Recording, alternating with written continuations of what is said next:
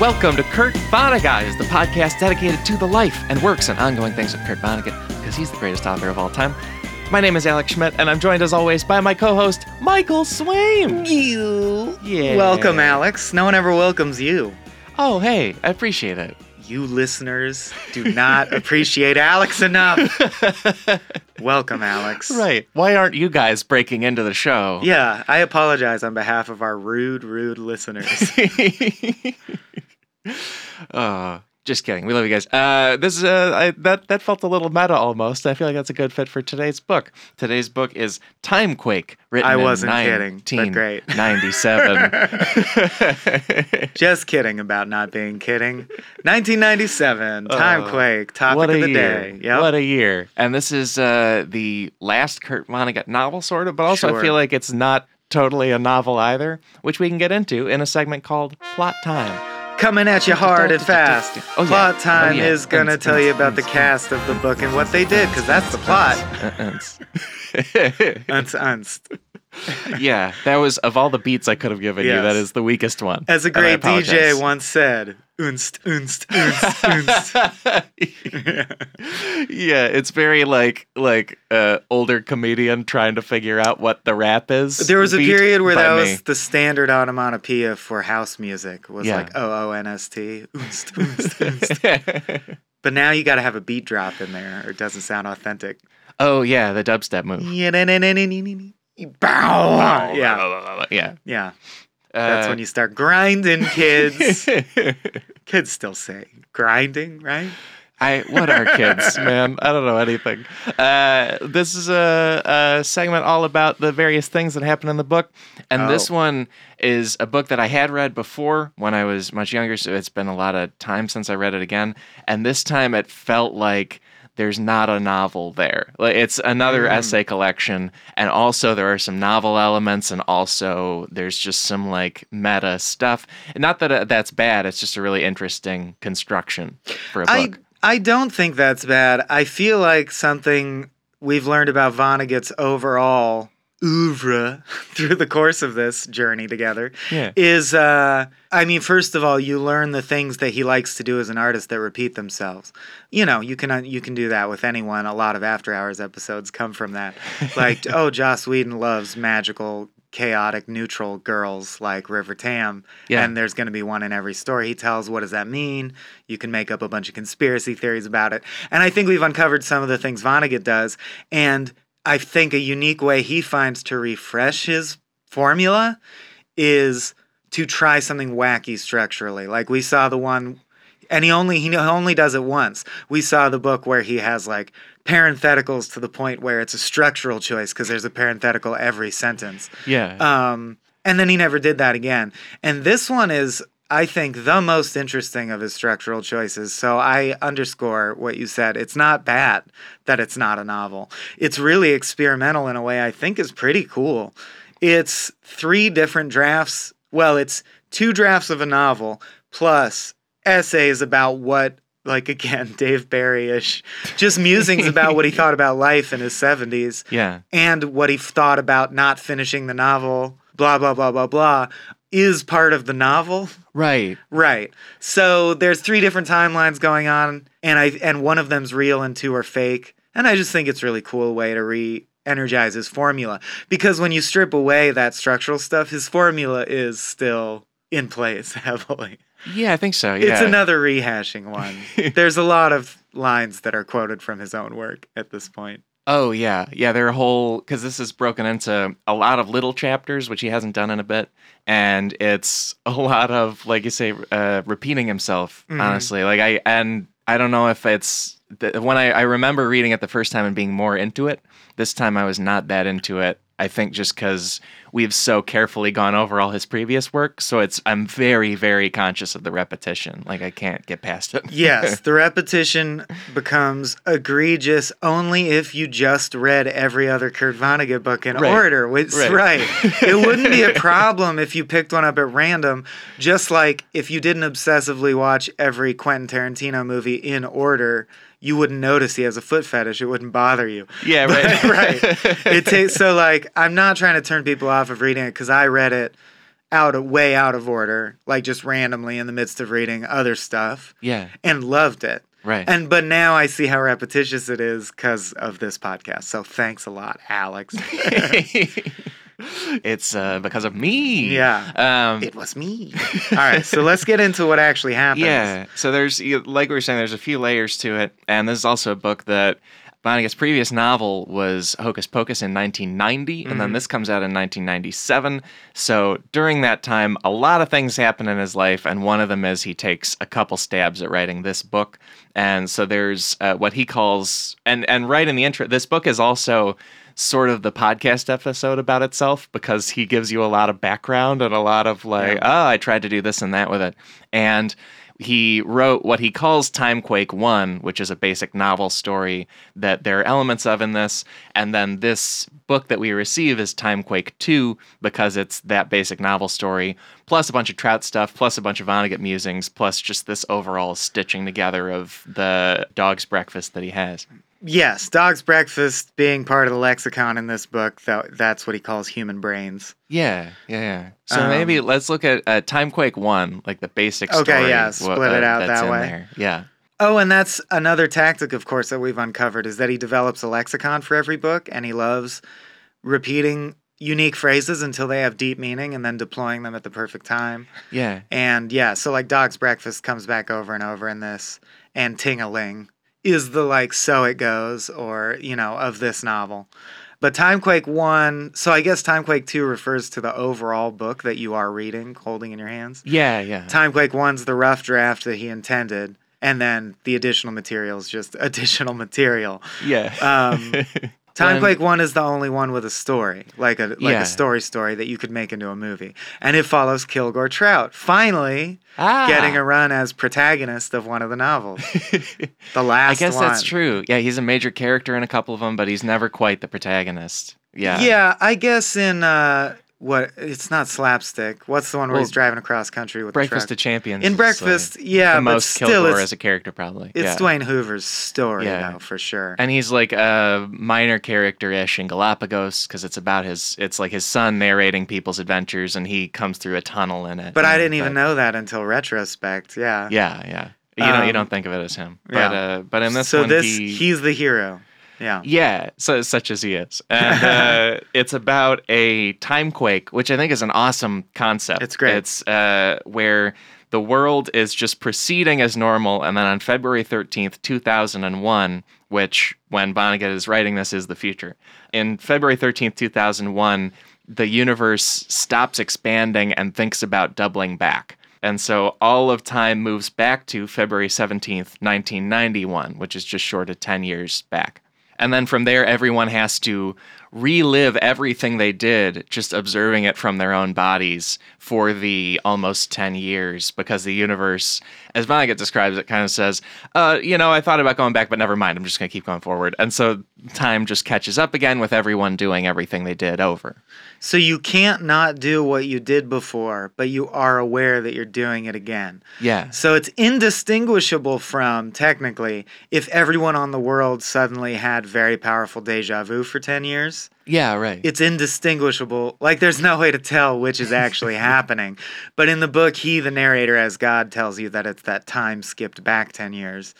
So you're trapped in your body, like in Being John Malkovich, just doing this stuff. What I think is funny is I'm pretty sure I found some paradoxes and mistakes and contradictions based on revisions. Like the fact that it's 3 revisions put together. For example, one time and only one time at the clam bake, he refers to Monica Pepper Vonnegut, his wife. Right. But there's no other mention of him having married her, and it's unclear whether he means in real life he's predicting that he will divorce his real life wife Jill and marry a fictional character. Yeah. Or if he accidentally left that in from a previous revision where somehow Vonnegut from Timequake married Monica Pepper, because that doesn't happen in the book.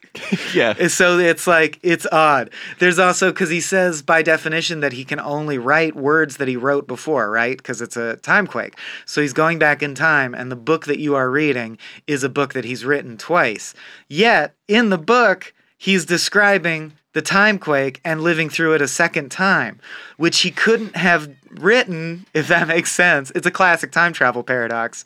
He could not have written a book about going back in time if the definition of time travel is you can't deviate from what you did the first time, because then why was he writing a book about going back in time when he didn't go back in time yet, etc. Yeah. I had to get that out of the way. It's great. It's great, man. Yeah. Well, and because also in past interviews, he's said, like, of course, everything I say is horse shit. And time travel doesn't work. He's aware of that. Yeah. And in the prologue, at one point, he says that he messes with because Kurt Vonnegut is a character in the book, too. It's sort of like Breakfast of Champions, where Trout is a character and also Vonnegut is a character. And yet, sometimes he's also saying, now cut to me, really me, the real me, writing observations. For example, my older brother Bernie is dying of cancer. And that's true, really true. Now, me, Vonnegut, in the story, interacts with Trout, who is also, let's be honest, Vonnegut. Yeah. And this happens. And you're like, what is real? And he says in the prologue that within this book that you're reading, there's going to be parts where Kurt Vonnegut, is in 2001. There's parts where Kurt Vonnegut is in 2010. And then there's parts where Kurt Vonnegut is in 1996 when he's really writing it. He says that he writes this prologue in November of 1996. Right. And he says, like, I must be nuts is the direct quote. Oh, he must be. Like, he's just not even because ironing this stuff out. Because you can even subdivide it. The Kurt Vonnegut in 2001 is sometimes a real Kurt Vonnegut writing about the book he's writing, and is sometimes a fictional Kurt Vonnegut who's writing about being trapped in a rerun, which didn't obviously really happen to real Kurt Vonnegut. Right. It's crazy. Yeah. He's nuts. And in the basic story, sure, in the that plot, they tried to make a book, yeah. Or that he tried to make a book, the timequake happens, and so everyone catches back up to February 13th, 2001, when it originally happened. And then free will kicks back in, but everyone's gotten used to not having free will for close to 10 years. And so if someone is driving a car, they just keep driving off the road into a river or into a building. In most cases, if someone's flying, the plane tends to just crash because they're just sitting there kind of on autopilot. Not literally. And, unfortunately not. And then Trout, it had been living in a homeless shelter next to the American Academy of Arts and Letters. That is a real place on 155th Street, way up north in Manhattan. Well, also they say the homeless shelter is what used to be the Museum of the American Indian, which Vonnegut is predicting, like, I guess as a commentary on how we don't respect Native American culture so deeply, that soon even that museum will be gone. But that's not true. That's not true. My girlfriend and I just went there, and it's awesome, and all the proceeds go to the tribes. So that's pretty cool. Oh, I've never never been. Or at least been. Heartening that prediction didn't come true. It's a beautiful museum, yeah. Cool, because all this stuff's visitable. It's all in one complex. But it's funny that in Manhattan. 96, Vonnegut was like, that won't even be here by 2001. Yeah, because it's too nice, but it is still there. Well, there's also, and like we said, any continuity or canon in this book is real loose. But at one point, he talks about the ruins of Columbia University being in 2001, that's still a university. Yeah. He had just played Fallout 4 and misinterpreted it. Yeah, so it's a slightly dystopian, or at least America's starting to crumble situation. And then the timequake ends, and Kilgore Trout, through a few different hijinks and just strokes of luck, manages to survive it. And then he and a couple of other characters who we'll talk about leave the American Academy of Arts and Letters and go upstate to a writer's retreat called Xanadu. And then after that, there's a big clam bake where Trout and Vonnegut meet everyone that Trout, but really Vonnegut, has known in life. And then there's like kind of a retirement speech for Kurt Vonnegut as a writer. It's the Seinfeld series finale, basically. Yeah, it's like just Soup a Nazi wrap up. comes back. The Sirens of Titan come back. Newman comes back. Everyone you wanted to see. Sirens Jerry. Yeah, it's all, yeah. That was sort of Jerry talking to Jerry. I apologize. But yeah, I was a victim of accidents. Yeah, and that's like there's a few other characters to talk about. There's Monica Pepper, who you mentioned, is like running the academy, and then her husband Zoltan Pepper is paralyzed from the waist down, and then is also killed in a car crash when the time quake ends because they don't know where they're driving. Trout would have been out there, but a smoke alarm went off. Whoa! You're Russian, man. It's because it's very loose and there's not a lot there plot wise. Well, I feel like an easy way to wrap your head around it, if I may, would be the quick backgrounds of each of the characters because there aren't even that many. Yeah, sure. So there's like Monica and Zoltan Pepper, they work at the academy. Their whole plot line is basically they have a conversation, a classic Vonnegut conversation about player piano, basically, about how automation is ruining them. Zoltan just found out that there's a new program that does, composes music just as well as him. He was a composer. He's a composer, and you can just use the program to plug in what you want, and it's done. And there's a version of that for architecture and other stuff. And his stuff. older brother committed suicide because he was an architect who got replaced by a program that does architecture. She dove into their pool and accidentally hit him, which paralyzed him from the waist down, and, quote, makes his ding-dong not work. And they talk about that. Then the timequake happens. They do everything they did for 10 years. Then when the timequake unhappens, Zoltan is outside ringing the doorbell to try to get in his wheelchair, and a truck hits him, as Alex said. And Monica interacts with Trout and helps save the neighborhood. Boom. Reset. Dudley. Dudley is a guard at the Institute of Arts and Letters. His plot line is he was, and I think this is good social commentary, he's an innocent person who was nevertheless convicted for the rape and murder of a young girl and spent like 8 years in jail before he was exonerated by DNA evidence. Now he's a guard at this place. He sees through the peephole that Trout always throws his short stories as soon as they're done. He throws them in a garbage can. Yeah. And because he sees this happen over and over, he thinks they must be like a sign from God, who he found in jail. He discovered Jesus. He reads one of Trout's short stories out of the garbage can. Then, boom, timequake hits. He goes back and has to relive being in prison for a crime he didn't commit, finding Jesus again, going on talk shows, becoming a guard at this place. When the timequake unhappens, he's there guarding the place, but he doesn't unfreeze because he has, which Alex alluded to, what has become a global phenomenon, post-timequake apathy, which is a unwillingness to unfreeze either because you're so used to not having to make decisions or you don't want to start again because it seems scary now after 10 years of autopilot. Yeah. Trout comes in, manages to rouse him. He joins the group who helps save the community. And by save the community, we just mean they go around and round people up and wake them up and make them stop, and tend to the wounded and shit. But because Trout was the first person in America able to do that, he's like a national hero. Yeah, because he says a line which is one of the most famous lines in the book, one of the best parts, which is, "You were sick, but now you're well, and there's work to do." Yes, and Trout says that to Dudley Prince, motto. And Dudley is like, "Oh, I get it," and he says it to a couple people, and they say it to a couple people, and it becomes known as Kilgore's Creed because it's sort of a mantra that wakes people up again. And it was eventually broadcast on national news, and that's how they got most people to wake up. Yeah, because he first tried saying, "The timequake's over, you have free will," and that's too abstract. So then to Dudley, he was like, "You had a brain fever that made you crazy, but you're out of the coma now," and that he was like, "Oh, okay." Like he could buy it. So then he generalized that too. Now you go out and just tell people they've been sick, but it's over now. And a bunch of people are hurt, so we have to help them. And that got generalized to what Alex just said, blah, blah, blah, blah, blah. Yeah. Boom, reset. The only other character I think to talk about is Trout himself, who is a bum who writes a bunch of short stories and throws them away. Then the timequake happens. He doesn't give a shit because he already thought life was a crock of shit and free will was an illusion.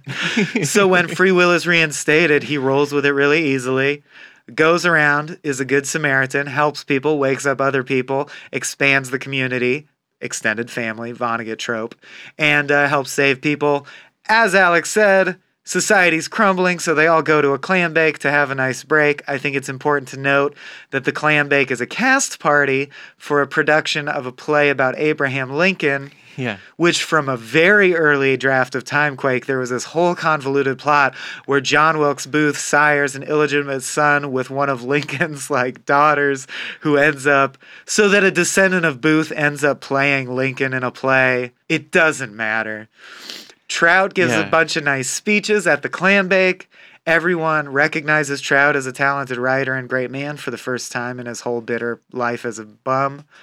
He dies. The end. I think that's the whole plot. Yeah, that was great. Great. Yeah, all right. And it is really interesting that he almost went down that blind alley of like a bunch of Booth Lincoln stuff, like John Wilkes Booth and Abraham Lincoln, and like, oh, somehow Booth's descendants play Lincoln in a play, but who knew? And like, oh, what a country, I don't like hate it or anything. It just wouldn't have made any sense. Oh, and in there we get, because it's so digressive that it's just like little vignettes. So that's why the plot's so simple, and yet the book is book length.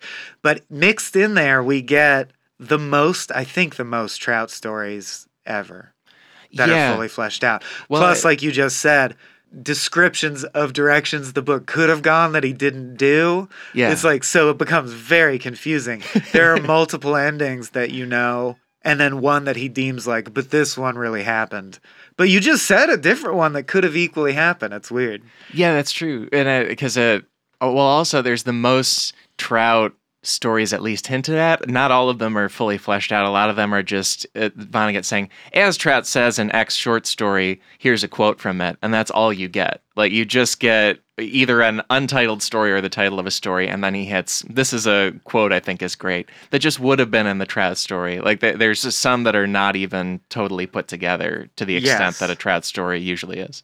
But for the record, I would encourage you reading it if you like cool sci-fi short stories, because you get The Sisters B-36, Joy's Pride, an unnamed story that's one of the coolest ones about a summit of all the elements of the periodic table. Yeah, that was great. Dr. Schadenfreude, Bunker Bingo Party, Albert Hardy, the guy with a dick for a head, Golden Wedding, Dog's Breakfast, My 10 Years on Autopilot, which is Trout's novel about the Timequake. Right, there's also that book that exists within the novel. Yeah. The short story Empire State, the play The Wrinkled Old Family Retainer, the poem, the very brief poem Tupelo, and an unnamed short story about a planet called Puke that orbits a sun the size of a BB.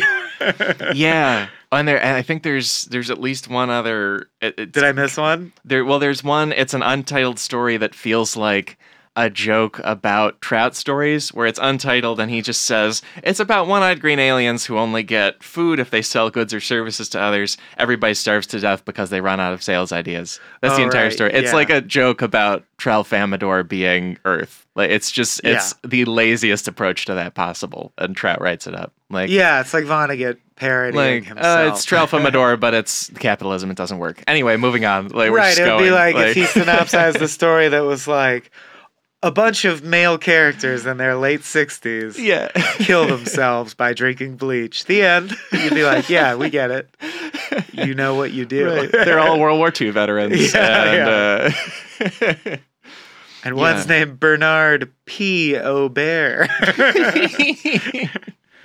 Yeah, and then other threads in this from Vonnegut's life, he talks about in real life that Bernard Vonnegut dies in 1997 of incurable cancer. Shortly before he wrote some parts of this novel. Yeah. And there's also... Well, the epilogue is like a epistle to Bernie. What do you call it? Right. Eulogy. Yeah. The epilogue's basically a eulogy for his brother, Yeah, his brother, who we've talked about in a lot of the episodes of the show. Like, even back to Player Piano, he's a huge influence on it. And he gave us Ice Nine, like we wouldn't have Cat's Cradle without his inspiration. Yeah, that's right. Yeah. And then in the meantime, he talks a lot about Vonnegut talking about himself. Like, he's very fixated on his age, and he talks about like other artists getting into their 50s and beyond, and whether or not they could produce anything good. And you see in this book and his letters at the time, he's super fixated on like, oh, my father stopped functioning in his mid-50s. Hemingway wrote Old Man in the Sea at age 53, and then he was done. Like, it's a lot. It's very specifically Kurt Vonnegut retiring. Sure, like, yeah. Now that my older brother's dead, generationally, it's my turn to die next. Yeah. What's that going to be like? Blah, blah, blah. Yeah. A lot about his family and the kids. I did look up Steve Adams, his nephew. He keeps referring to as a comedy writer. I was like, I had to know. The most notable thing he wrote, do you remember that movie Envy with Jack Black and Ben Stiller? Yeah, did he write that? Kurt Vonnegut's nephew wrote the screenplay. I saw that. It's just That's amazing. Odd fun fact, yeah. And several other movies that look good that I was not aware of, but I'm like, they look fine. People I'm aware of are in them, yeah. Oh, wow. It's just amazing that someone Kurt Vonnegut raised wrote lines for Jack Black to say to Ben Stiller. Yeah, it's amazing. Pretty cool. Yeah, because they had 3 biological children and then raised 3 children. Steve Adams is his name. And then he also adopted a daughter with his second wife, right. Jill. Sun-Yi was her name. Nope. Wait, no. Her name is Lily. Oh. And she's also, I think we found in a previous episode, she's a working actress. Like, she's around Hollywood. Ah. Yeah. She's doing voice parts right now, and yeah. Busy. She did change her name to Gwyneth Paltrow. Every celebrity was raised by Kurt Vonnegut. Well, she changed her name to Chris Kattan, and that Show didn't work exclusive. out eventually, and then she switched it to Gwyneth. It was a conscious uncoupling from the name Chris Kattan. Right. Mango I am Vonnegut. on fire right now. A Mango Vonnegut. Yeah. He's like, me eating this apple and spitting it on you is a symbol for humanity. It all makes sense. Yeah. And then the rest of the book is a lot of, like, it's almost, it read as more of an essay collection to me this time around. Like, it's almost not a novel. Like, it's an essay collection with really heavy Trout short stories and a Timequake concept that could have been a Trout short story that he just tried to blow out. I think if you put all the Timequake parts together that are narrative, it would be a novella. It's a novella expanded to book length with essay parts.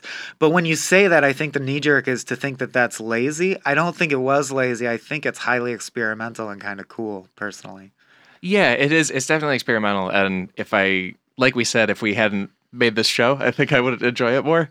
Sure. It's like tough just having read a lot of these sentiments recently. Yeah. Yeah, I think that's pretty much the plot of the book. So let's get into the nitty-gritty of all these great thoughts in it with a segment called Kurt Blurt.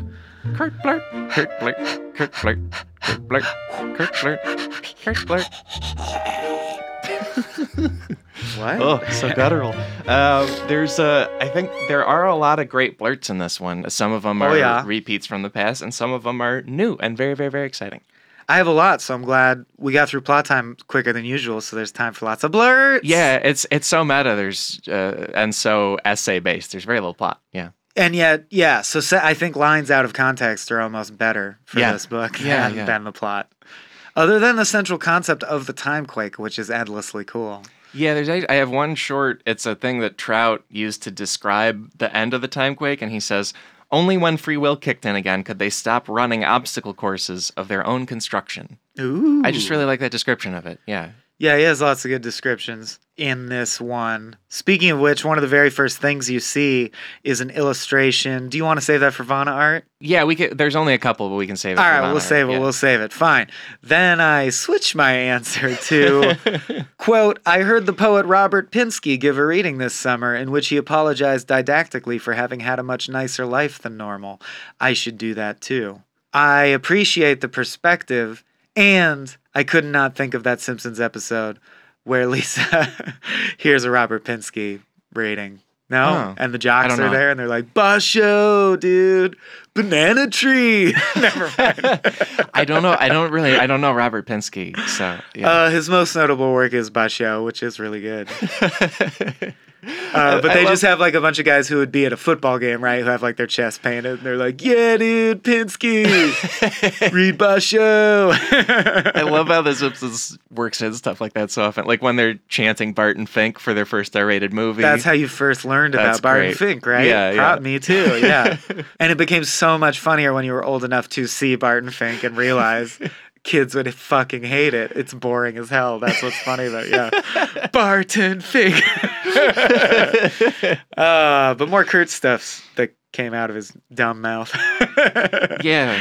This is kind of bouncing off myself, not that wasn't a great place, but it's Trout talking about the significance of the Timequake, and he says, listen, if it isn't a Timequake dragging us through knothole after knothole, it's something else just as mean and powerful. Yeah. Which is, because that Timequake concept is so good, and part of me wishes Vonnegut had gone ahead and written the whole book. Like just gone ahead and pushed through it and done it. Well, I think it gives us some nice meat to chew on later. Yeah. Because it presents cool questions. Yeah. This is hella true. You can tell by reading the book, but at least he's self-aware.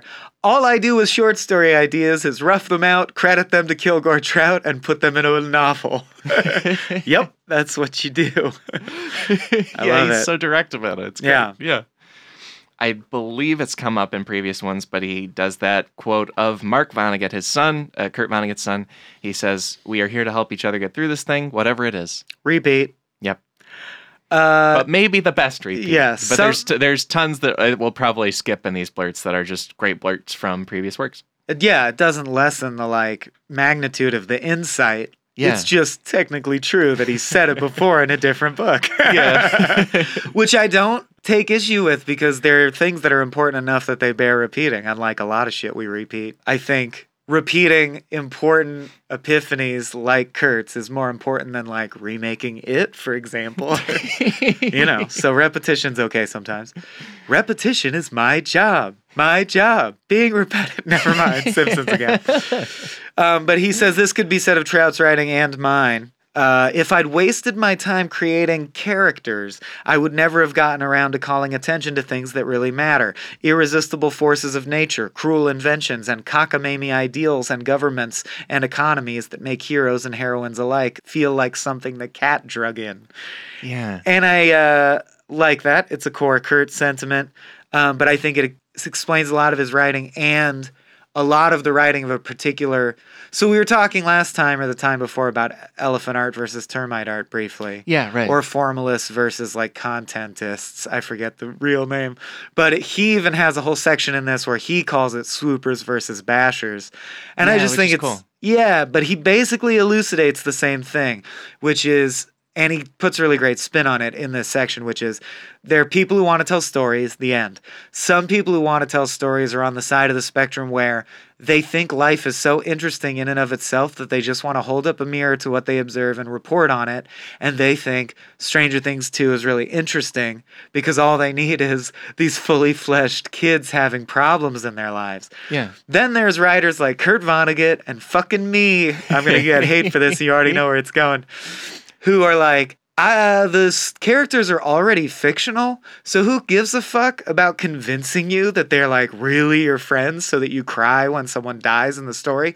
Who gives a fuck? They're fictional. You know they're fictional. The only thing you can get out of this is what the underlying meaning I was trying to get across is about actual issues and thoughts, the abstract space of thought and idea. That's what telling stories is supposed to be about. And by that rubric, Stranger Things 2's fucking boring because nothing happens and it's not about anything. They're monsters and they won't kill any of the characters you like. The end. That's Stranger Things. I'm really getting off on a digression here. Yeah, it's okay. Ooh. I have a lot to say about how fucking much Stranger Things sucks, but... My point, as relates to Vonnegut, is it's a great elucidation, I think, of the two ends of the spectrum that we write stories on and why. Yeah. He's there's people whose brains are stuck in the abstract enough that they can't care about a character. Only a point. You have to have a point. Yeah, right. Yeah. Well, and isn't there another element of the elephant versus termite thing where it's elephant writing, you try to do the best work within the medium as it exists, and then termite art, you try to make a new medium, break it down and generate something new. Although I think I misled you and our audience, so I'm glad you brought this up. I switched them. Oh, really? Abe Epperson, who is the one I learned that from in film, because he learned it in film school, corrected me. I was thinking anyway, the real way to remember it oh, no. is elephant, you're talking about the elephant in the room. A point, or a message. Okay. Termites, you're just chewing through the wood. So in Game of Thrones, well, then what happens?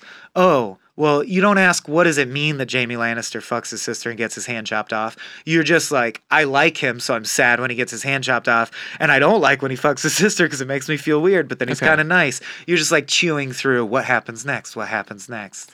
Right. Does that make sense? Yeah. It doesn't. Well, and also that Game of Thrones isn't innovating. It's right. continuing to tell the story. It's slaying content as hard as it can. The story is the thing, and that's it. And whereas elephant art is you're either talking about the elephant in the room like gun control or abortion rights or whatever your point is, or the elephant in the room is I'm going to take something you took for granted about movies or whatever the medium is, and my main point is look how I swapped that thing with something else. Yeah. Like Memento. It's fucking backwards, bitches. That's the elephant in the room. The movie's obviously about that. Yeah.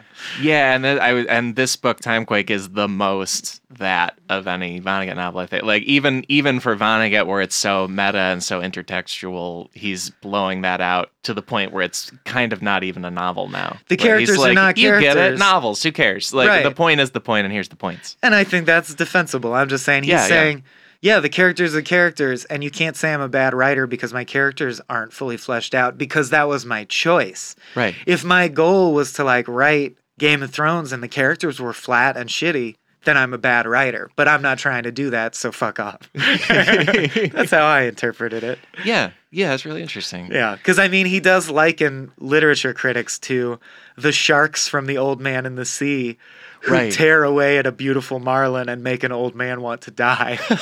Like, so that's how he thinks of critics. So I think he was defensive of his style. And that is a lot of people's reading of The Old Man and the Sea, which before Ernest Hemingway wrote The Old Man and the Sea, he wrote a book called Across the River and Into the Trees, which critics savaged, apparently. Considered his crummiest novel. Yeah, and so he took that very personally, and then in writing The Old Man and the Sea, a lot of people have read it as Hemingway making a statement about his whole career, and also, like, the marlin that gets eaten by sharks is his previous book that people treated poorly. Like, you try so hard to make a beautiful thing and no one cares. Yeah. They don't appreciate me enough. I'm Ernest Hemingway. Wah, wah, wah. I think Nick Drake had more of a claim to that throne than Hemingway. Anyway. Yeah, I so prefer his short stories to all his novels. Well, like, also especially the Nick Adams stuff is like Van Gogh, dude. Yeah, I don't know. great. Hemingway was thoroughly appreciated in his lifetime. Yeah, big time. Yeah, he got lots of good shit out of it. Yeah, he lived to win a Nobel Prize. Yeah. So he was fun. Yeah.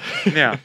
You also the blurt you mentioned before involved the something like the cat drug in that concept, and that's sort of a mantra in this book, and really works. I think it's really great. It's part of the lexicon for sure. There's another blurt in it is he's talking about George Bernard Shaw, because also this book Vonnegut talks a lot about other authors and his heroes. Yeah, and heroes of his. Yeah, and he talks about George Bernard Shaw is told by the City of London that Shaw will win an award, and Shaw replies that I've already given myself the award. Haha. And then Vonnegut says, I would have accepted it. I would have recognized the opportunity for a world-class joke, but would never allow myself to be funny at the cost of making somebody else feel like something the cat drug in. Line break.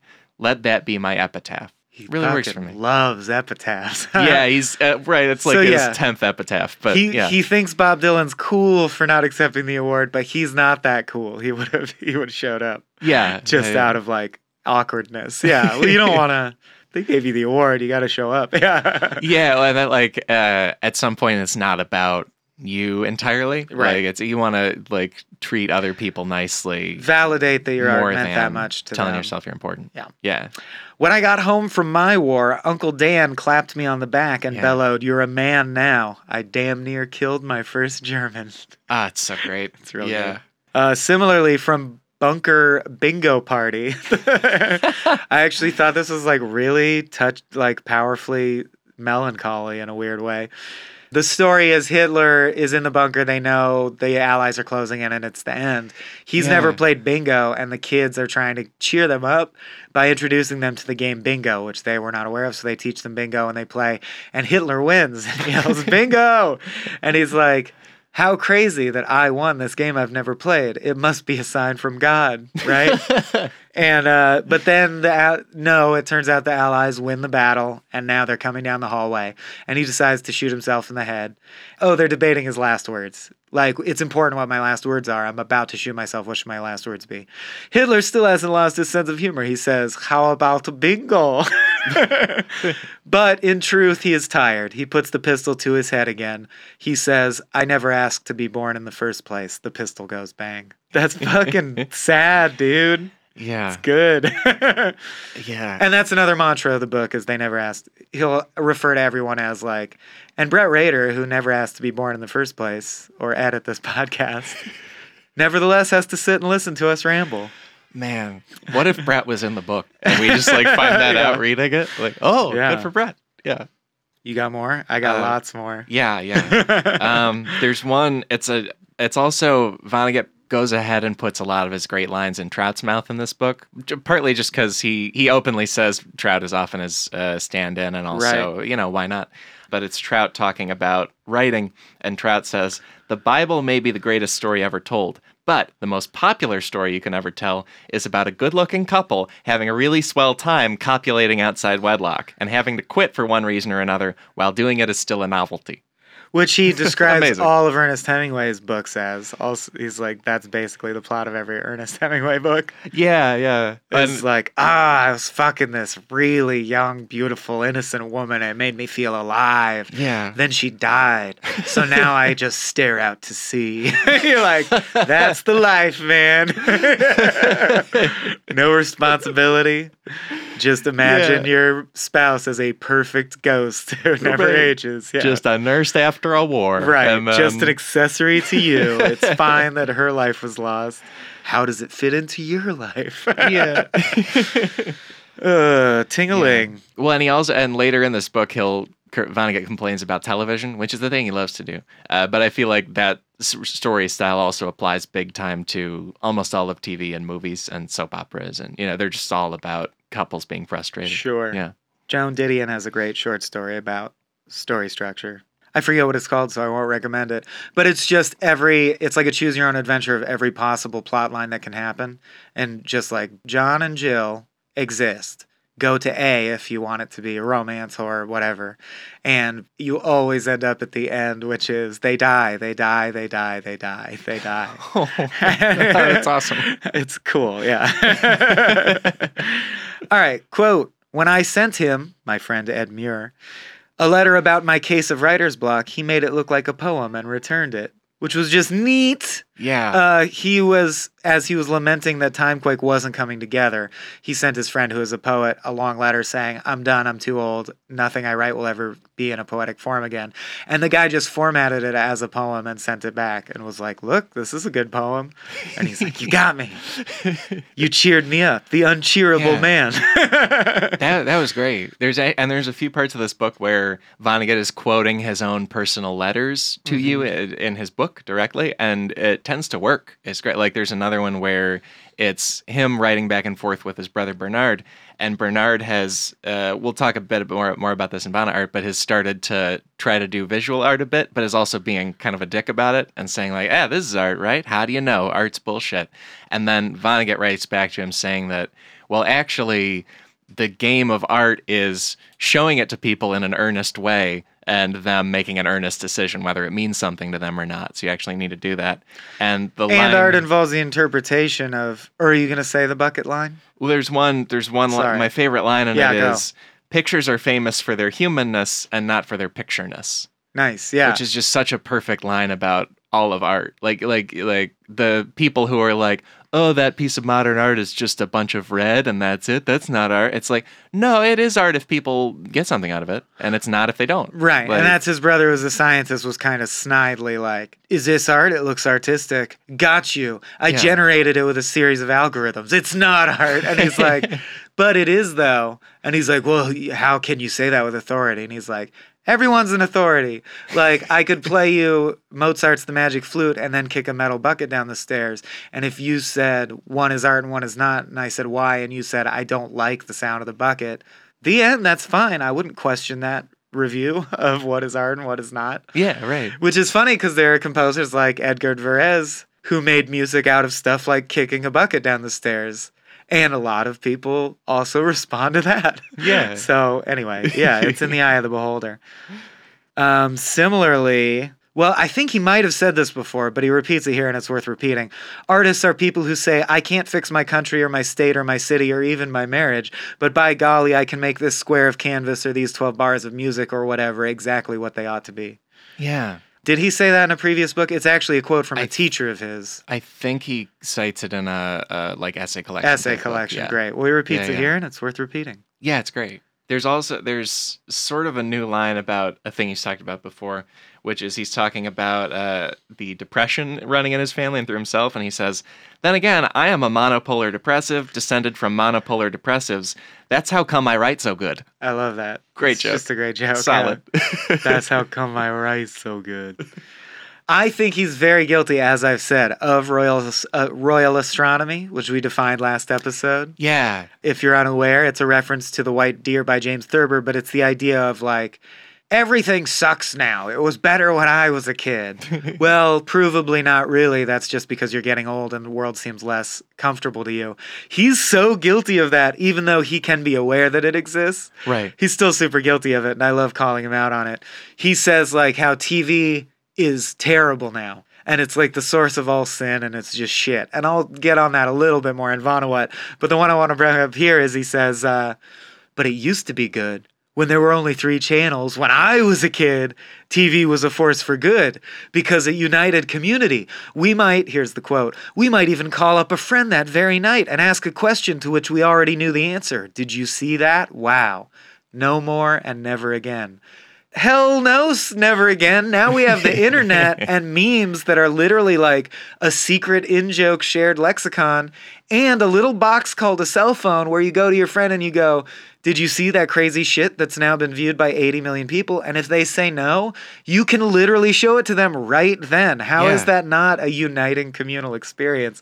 Yeah. So I just think and he mentions, quote, the information superhighway. I love that at the end of his life it did exist, so he is like vaguely aware of it. Oh yeah, like he mentions surfing the information superhighway in a part, and I just think it's so natural and funny that even Kurt Vonnegut viewed it with suspicion and is like, the internet, sure, these kids are getting together in these damn chat rooms, but I bet it's bad. It used to be good because you'd talk around the water cooler about the thing you saw last night, and now you text about a meme. I don't like it. And you're like, it's the same. It's just a different packaging. It's the same. No, it's a good call because it is at once much less of a universal culture that we all know about and much more of one. Because like you say, our attention is much more spread out among a lot of different things, but also we can all gather around a thing instantly. Yeah. Like we can all just go look at it right now. I do think a trend is things are faster and faster and faster, and your life is fuller and fuller and fuller of more different components, like going through thousands of years of human history. But we'll never not want to be connected in communities of some fashion. Yeah. I just think when the internet was first invented, there were all these dystopian stories where like everyone looks at their phone so much during meals that now no one has a soul. And I'm like, it won't go that far, guys. I'm not scared of that. Yeah. Yes, people look at their phone on the bus now instead of talking to a stranger. I don't think that's a huge loss. You know, I still talk to my friends. Well, I also, because there is that meme of, it's not a specific meme, but that concept of people being like, yeah, people used to talk on transportation and now they're just all up in their phones. And there's a great cartoon I saw where they draw a bunch of people on their phones and then just show their screens where it's like, hey, I love you, Mom. Or like, we're all going to go meet up later. What do you think they're doing on their phones? Instead of killing time doing small talk with a stranger you'll never see again, they're engaging their community. Right, they're like using it to talk for the most part. Yeah. There's also, this is one of the few where when Kurt's being a Luddite about tech or about community spreading out, I do agree with one part of it in a big way where he says that like TV used to be a couple of channels with very richly constructed dramas on them, and now it's a billion cable channels with a bunch of crap on them. And like, yeah, he's right. Like there were like these masterful Playhouse things on TV, and now it's just a slew of a bunch of different things. But there's still everything you want exists if you buy the right cable package. Or I guess that's true. Yeah. Yeah. At a certain point, there were only 4 books and only rich people owned them. Is it bad that there's 1 million books now? What's the difference? Right. Yeah, there was a point where all popular culture was driven by Bible only references. The Bible. Yeah. Like, is that better? It's not great. And if you think it is, call in because we'd love to speak with you. Yeah, if you think it is, you probably have not moved on to also read the works of Kurt Vonnegut. So, oh, yeah. So sorry we're missing you. Yeah. Quote, we serve as well we can the highest abstraction of which we have some understanding, which is our community. Yeah. I thought he finally summed up in a really great way what secular humanism is. It's saying we don't know if God exists or doesn't exist, so we will do the best to better the most noble thing we are aware definitely exists, which is the community. And like the interconnectedness of every living thing on earth obviously exists and impact each other, and we know that, so we'll serve that. I thought that was great. Yeah, really. Yeah, it's a great, because Yeah, there's so many arguments for humanism being very human and being very interconnecting. That's a great way to put it. This is one about also just how we handle things. It gives it to Trout. In real life, as in grand opera, arias only make hopeless situations worse. Sort of a great way to put, like, don't, what my partner calls fitfo, like, don't freak the fuck out. Just like, don't when cry things over go spilled wrong, milk. You roll with it. Yeah. Yeah. Or in that sunscreen speech, often misattributed to Vonnegut, don't worry about your problems or worry, but know that worrying helps as much as chewing bubblegum or whatever. Yeah. Vonnegut didn't write it, so I don't have to quote it correctly. Yeah, Mary Schmitz. Oh, is that? Wow, good memory. She writes for the Chicago Sun-Times, and so I read her a lot. Funny that it was harder for you to remember Chicago Sun-Times than Mary Schmitz. We had that on the trib, but I always, yeah. Quote, I like to sleep. I see no need up in the sky for more torture chambers and bingo games. That's about how he hopes there isn't an afterlife. That's great. I got distracted by Mary Schmitz wrote for the Trib, actually. I messed that up. Oh, fine. Sorry. Don't even care. Quote, I was feeling then as I feel now, like whalers Herman Melville described, who didn't talk anymore. They had simply said absolutely everything they could ever say about writer's block. Yeah, it was great. Yeah. I define a saint as a person who behaves decently in an indecent society. Nice. Yeah. Humanists, by and large educated, comfortably middle-class persons with rewarding lives like mine, find rapture enough in secular knowledge and hope. Most people can't. And that's his explanation about why he thinks he could never believe in religion as it's depicted, meaning miracles happen and there's a force that cares about you and knows everything and there was a snake or whatever. He can't believe in that, but he would never tell someone who believes in it. Like, he would never be a Richard Dawkins guy. Like, you're full of shit. You got to wake up, man. Because he thinks if you can believe in religion, that's great and it's helpful. And faith is lovely. And he thinks the reason he was an atheist is because his life was good enough, which is an interesting twist. He has the luxury to be an atheist, and he learned this from Nietzsche, who also believed this, because his life is easy enough that he can have the luxury of doubting faith and shit. Whereas people with truly terrible lives keep God or whatever their religious belief is at the core of their life, because what the fuck else? Like, what are they supposed to admit to themselves? That they're just unlucky and life is unfair and their life will suck no matter what, and they probably will never get out of this hole or whatever just because, like. So it's okay. Anyway, what I realized is I think despair, the kind of despair he has throughout of his books, is a similar luxury. He posits in this book that he's kind of surprised that, here's my point. Reading all of his books in a row has really depressed me and, like, legitimately made me consider suicide as less of a sin or trespass or scary thing, as more of like, oh, well, if Vonnegut thought it was a valid choice someone could make, how is it not? Like, it's an option on the table. And oh man, but it's not. But it is. No. I mean, it is. But I think he was getting in my head too much. And the reason is in this book, he questions, like, he says he and another author friend who is, like, big into helping homeless people was like, how many percentage of people on earth do you think have lives worth living where they wouldn't be better off killing themselves? Yeah. And he says, almost as a flippant joke, they arrive at the number 17%. Right. When I was young, I thought that was, like, funny and so true because I imagined I'm in the 17%. Now that he's an old, rich, like, white man who's able to say that, I read it more as, like, smug, and it kind of bothered me. And it made me think, you know what? The ability to flippantly go, like, life isn't worth living. We should just kill ourselves. Most people should just kill themselves. I'm like, that's really easy for you to say when you have a nice life, which is counterintuitive. No, that makes sense, yeah. But I've also had, just if you look at it statistically, a great life, a lot of breaks in my life. Yeah, same here. Yeah. And I'm also depressed a lot.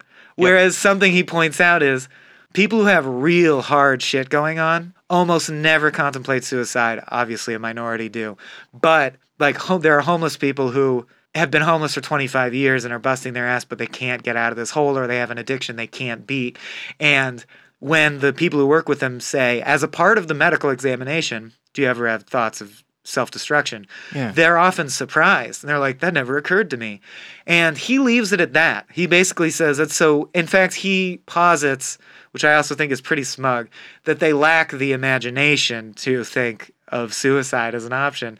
And it cheered me up that people who are undergoing real shit, I'm like, actually, I think it's that if you really have real tough challenges, you're probably so focused on, I got to solve this challenge. I need the next meal. I need housing. Or if this is where you're at in life, I need the next hit, whatever, like your challenge is. Or the voices in my head are like trying to get me to like do crimes and I try to resist. Yeah. Like whatever your real shit is, it keeps you focused on real shit.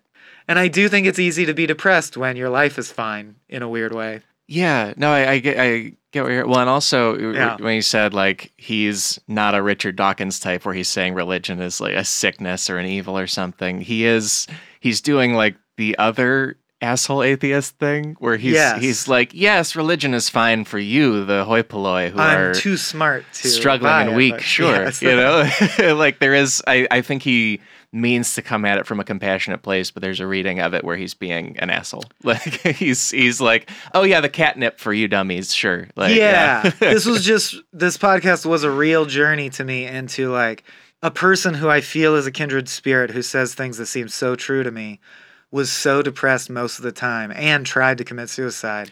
How do I not just think he's right and I should just do what he said? And this book helped bring me out of it, or at least realize he's just human also, and he's sharing his point of view, and you don't have to just imbibe it completely. Yeah, well, because also there might be, as you're talking about this stuff, I'm realizing there might be some kind of argument where not only is he sort of a tourist of a truly sad life because he's not having all these terrible things happen to him that the homeless and others have, but he also is sort of a tourist of what suicide would actually mean because he attempted it and was just fine. You know, like there's not really a way where there would be an equivalent, but like somebody, it's like, there's not a version of somebody who's like, I really lived suicide because I'm dead now. You know, like no one's alive to say that. Here's what I think. But Vonnegut didn't totally have the suicide experience. You know what I mean? Like no one is alive who has, but you know what I mean? I don't know if that totally makes sense. I was just distracted by a theological question. Is Jesus considered to have committed suicide since God is in everyone? Oh, I have no idea. And then he would have been someone who committed suicide and commented on it after the fact. But that's neither here nor there. That's so far above my pay grade. Good digression. No, that's great. Yeah, but it is. It's worth weighing how Vonnegut considers suicide and whether other people have a reason to commit it. Because that's such a heavy thing that he often pretty casually tackles. Yeah. It's kind of amazing that he can do that, I guess. Yeah. For example, quote, I didn't need a timequake to teach me being alive is a crock of shit, which is pretty dark already. Yeah. I already know that from my childhood and crucifixes and history books. Yeah. It is very much like Carlin was... I'm saying to Kurt. Yeah. Carlin, they followed a similar trend. Carlin was always like, joke, joke, joke, fuck society, joke, joke, life is depressing as shit, joke, joke. But towards the end, he was like, life is shit, life is shit, life is shit. Oh yeah, here's a joke. Life is shit, life is shit. Like the balance shifted as they got older. I'm glad because previous episode, Fate's Worse Than Death, talked a bit about Carlin and his progression sort of matching Kurt at the end or toward the end. And they both at times, I think, hit a point where they're like, me doing a mathematical proof of life being shit. Yeah. That is the whole joke I'm going to do. Like there's not a laugh line after it. And, if you're smart enough, you'll probably see that this is humorous. But that's like humorous in the ironic way. Right. Like that's all. Here you go. Like I think you got to be pretty cynical to say this. It's a joke he's said twice now about humanity. What is the white stuff in bird poop? Answer, that is bird poop too, which I take to mean... I really like that just as a joke, like just pure formatting. It was fun. I think it harkens back to Mother Night. Like you don't have virtuous insides. Our favorite myth to tell ourselves is that even though humans rape and kill and molest children and have wars, we have a soul that's this indestructible good thing, and everyone has that deep down. Yeah. No, he doesn't. And the joke is basically, no, you don't. Humans are exactly as shitty as they seem to be. Their inside is shit as well. Oh, yeah. Yeah, the symbolic weight of it is pretty heavy, yeah. We were talking about religion just then before. This is a blurt about that a bit, where Vonnegut says, the basis of any great advertisement is a credible promise. Jesus promised better times in an afterlife. Trout was promising the same thing in the here and now when he's talking about Trout getting people out of the quake and the actual novel bit. Yeah. And you want to put the best lines in Trout's mouth because that's how you catch fish. Put a line in a... All right. Quote, "Why throw money at problems? That is what money is for. Yeah. Should the nation's wealth be redistributed? It has been and continues to be redistributed to a few people in a manner strikingly unhelpful." Yeah. True that. Snaps. Yeah. There's also another class thing, sort of.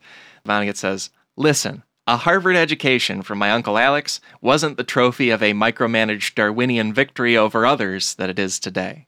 And he's talked about that real thing a few times in his essays where his Uncle Alex went to Harvard before it was what it is now. It was just the family had some money and he wanted to be educated and they just sent him there, and then he came back and became an insurance salesman. Yeah. But it isn't the thing where you go to Harvard and then become president, you know.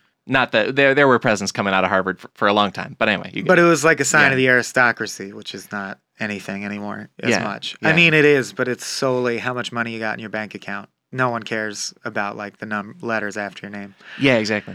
Quote, "I believe in original sin. I also believe in original virtue. Look around." Yeah. A little less cynical than I like that.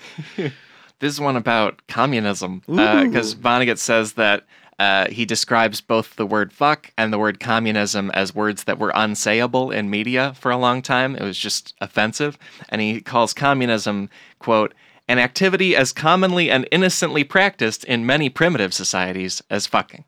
Yeah, amazing. That both words denote something that are things that are so natural that if you put a bunch of cavemen in a biodome, they would probably practice a primitive form of communism, and you bet your butt they'd fuck.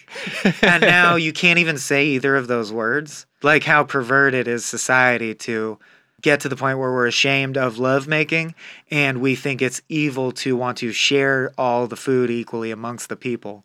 Weird. It's a great one. Yeah. Quote, "Many people need desperately to receive this message. I feel and think much as you do, care about many of the things you care about, although most people don't care about them. You are not alone."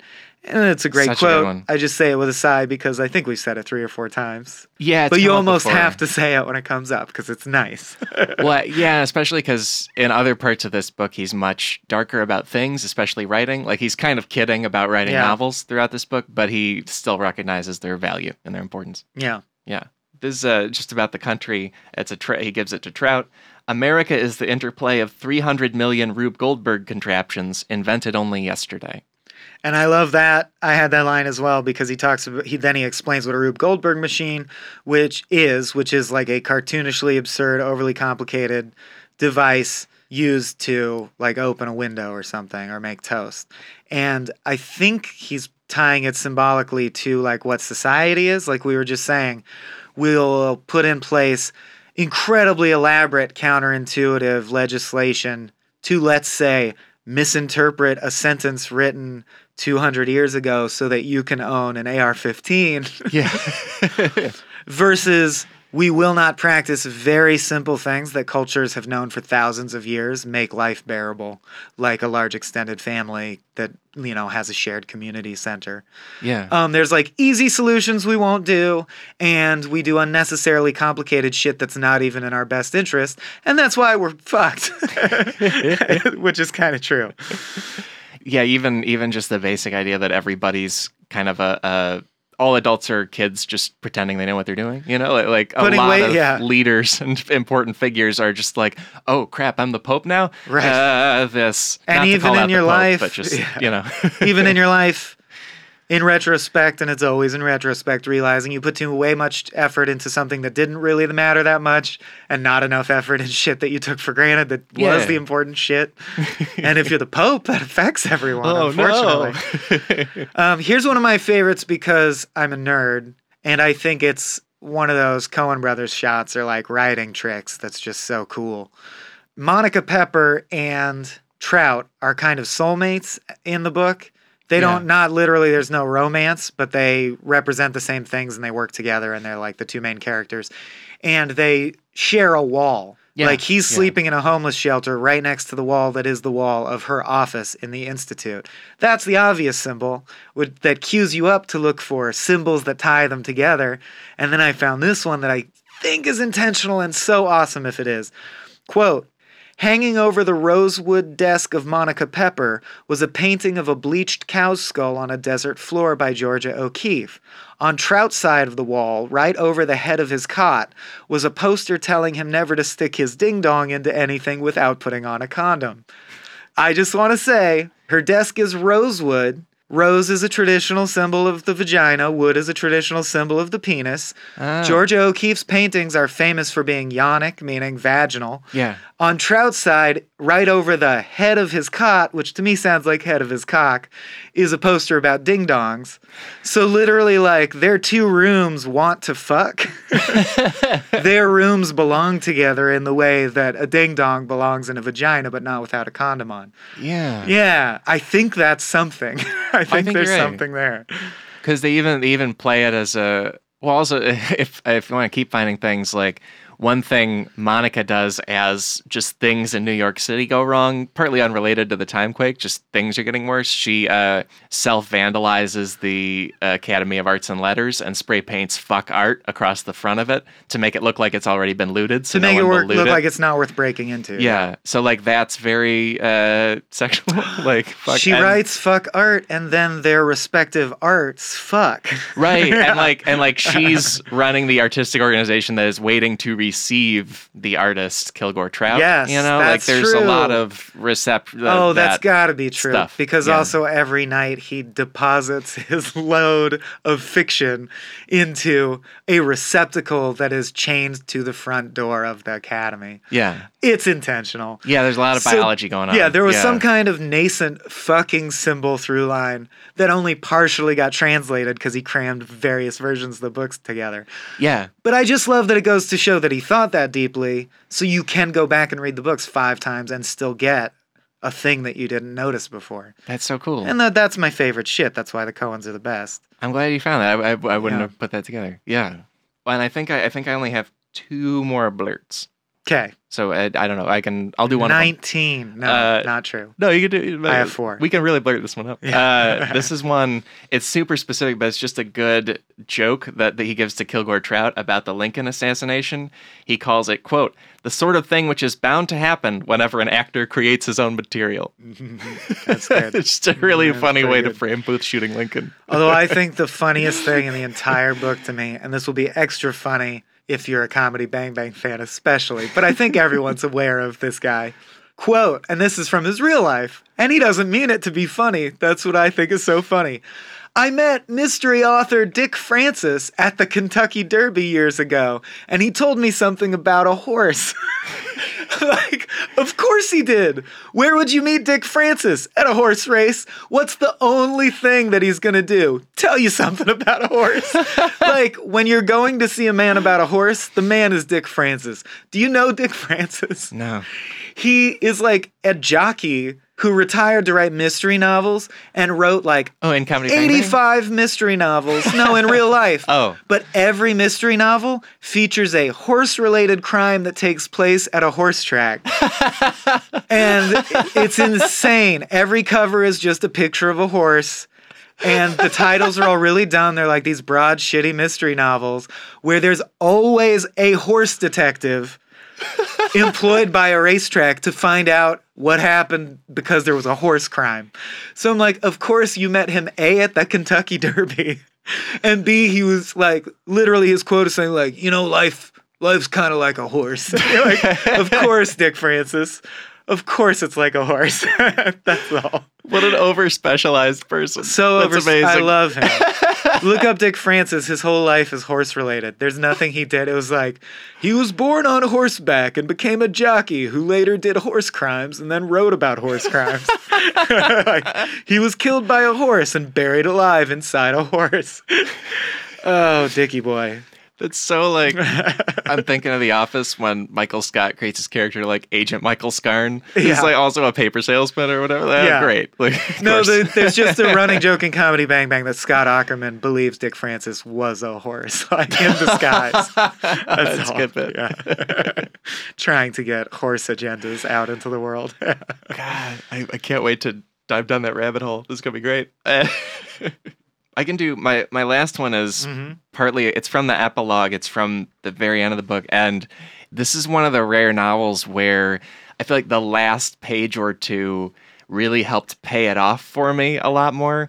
And the quote is just, "I was the baby of the family. Now I don't have anybody to show off for anymore." And it just adds a whole nother, because he, in the epilogue, really focuses on Bernard Vonnegut dying, and throughout the rest of the book has been talking about people his around sister him dying. And his mother, yeah. And the book really plays as a funeral for his writing and himself, and like it is a lot more human to me reading the very ending of it and realizing like, oh, he thinks he's like dead. Like, wow. Which is funny about the Royal Astronomy. I think in that light, it's pretty smug that at the end of the book he says, "We wept not only for the death of Lincoln, but the death of American eloquence." Yeah. And the implication is because he's retiring from writing. Right. That's the epitaph on American eloquence. Like, writing's done now. And he also posits that, he goes, 1,000 years ago, almost no one could read. Like, Cleopatra couldn't read. And he goes, 20 years, that'll be true again. And I'm like, we're not going to stop reading books just because you died, Kurt Vonnegut. You were the best author of all time. But we're still going to read books, even after you pass. I'm sorry. Yeah. No offense.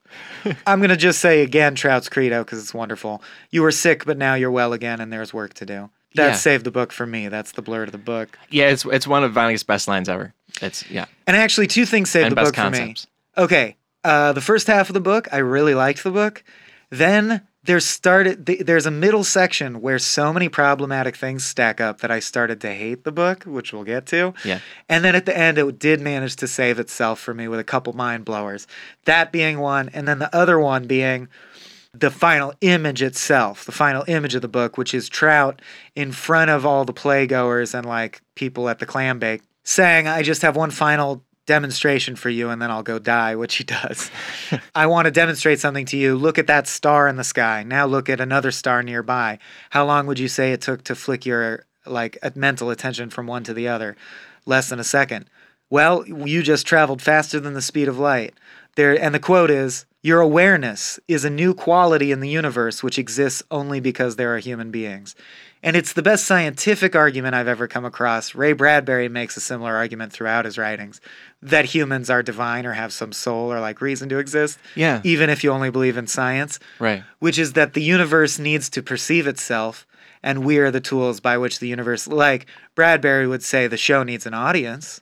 Like, why do you need a higher purpose than you're here to witness how cool everything is? And of course, a lot of religious people feel that that's why we're here for God. It's just to worship God. Yeah. And it's a similar feeling, but just about literally physics and shit. Like, I don't need there to be a humanoid God that did it. Galaxies are amazing and deserve to be worshipped just by like investigating them, looking at them, going, wow, trying to figure out how they work. That's a form of worship. And then I just have to mention that it's technically inaccurate because his eyes were actually only flicking between the light particles from that star as they entered his cornea to the other light particles as they entered his cornea from the other star. And even if those stars are billions of light years apart, the light particles as they enter his eyes are only as far apart as his eyes are on his face. Yeah, right. Does that make sense? So, it does, yeah. Science ruins your beautiful thing about science, Kurt. Yeah, like the artistic point in that speech is not scientifically accurate. Yeah, right. You're not looking at the star. That's the whole reason it's cool that like the light from the sun is 8 minutes old already when you see it. Yeah, and that's a really interesting point you make, that there are other actual scientific things that are fascinating and worth being blown away by. Totally. That he's not calling out. Yeah. He's like making one up. It's still a great one. Yeah. I'm all for it. That's all my blurts. Yeah, me too. All right. I think from here we can go into a segment called Ad Time. Is there a song for ad time? I guess there is. We're gonna go away and we'll miss you. Support for today's show comes from Audible. Audible content includes an unmatched selection of audiobooks, original audio shows, news, comedy, and more from the leading audiobook publishers, broadcasters, entertainers, magazine and newspaper publishers, and business information providers. That's a lot. Unlike a streaming or rental service, with Audible, you own your books, so you can access them anytime, anywhere, right from your smartphone. Plus, thanks to the Great Listen Guarantee, if you don't like your title, you can swap it in for a new one. You can even switch back and forth between reading and listening to audiobooks across devices, including Amazon's Kindle and Echo, without ever losing your place or missing a word. It's a really optimal experience however you like to read or hear or both your books. If you know me, you know I'm way into Ray Bradbury, and in particular his short stories and his things that are kind of a stitched together kind of book. I really enjoy having both options for reading it. If I can recommend one, Ray Bradbury's The Martian Chronicles has a radio dramatization by the Colonial Radio Players. It's like that old school kind of radio theater thing. And it's a perfect way to experience that book because it's so heady and so spooky and goes so many different directions. Also, right now, Audible is offering us Vana friends a free audiobook with a 30-day trial membership. Just go to audible.com/KurtV, that's KURTV, to browse the unmatched selection of audio programs, download a title for free, and start listening. Maybe you even pick a Kurt Vonnegut book. How about that? Go to audible.com/KurtV, that is audible.com/KurtV, KURTV, and get started today. Thank you, sponsor. Wow. And now we can go into... Amazing sponsorship. Truly. And now another segment called Recurring Characters Update. I can't even get over that sponsor. I mean, I know I'm talking over the intro song, but whoo, what a product. Yeah, we're very grateful. And as far as recurring characters go, this is one where I know I kind of whipped us through the basic plot, but I kind of want to whip through the recurring characters too, because there's Kilgore Trout, who is a major character that we've seen in a bunch of the books. He's a character in God Bless You, Mr. Rosewater and Breakfast of Champions. He's a pseudonym in Jailbird. He's the unnamed author of a Trail from Medora story in Hocus Pocus. He's in Galapagos, yada-da-da-da-da-da-da. And then beyond that, there's the phrase Ting-a-ling, which is also in Jailbird. And then other than that, there's the Clam Bake, which you can just kind of go read if you want to at home. Like, it's a list of everyone Kurt has ever known in fiction and in life. Yeah. Hanging out with him at a party. So, like, you can just go see all the other recurring characters there. They're all hanging out. Yep. Yeah. That's about it. Yeah. Very thorough, Alex. Mark Leeds says in his excellent The Vonnegut Encyclopedia that there are 44 Trout fictional stories or related pieces across Vonnegut's work, and a bunch of them are in this book. It's packed with them, like Michael said. Zip it up and zip it out. Zip, zip, zip. And then, well, it's probably worth mentioning, Ting-a-ling comes from, in this book, Timequake, a story where a guy is trying to hide, but his balls are exposed. Oh, yeah, I have that in the meat. So I have a bunch of questions about it. Let's Can we talk save about it that for in the me? meat. Let's save it for me. Let's go straight to another segment called Kurt Cameo. This time I'm involved because I had a thing to say. Kurt Cameo is very direct here. Trout is his stand-in. Vonnegut's also in the book, and he says explicitly that Trout is often his stand-in. Aha! Aha! Oh, no. But, Alex. Michael has risen from his seat. Did you notice? With passion. Did you notice that? And I'm paying you back because you noticed one that I didn't notice that was amazing.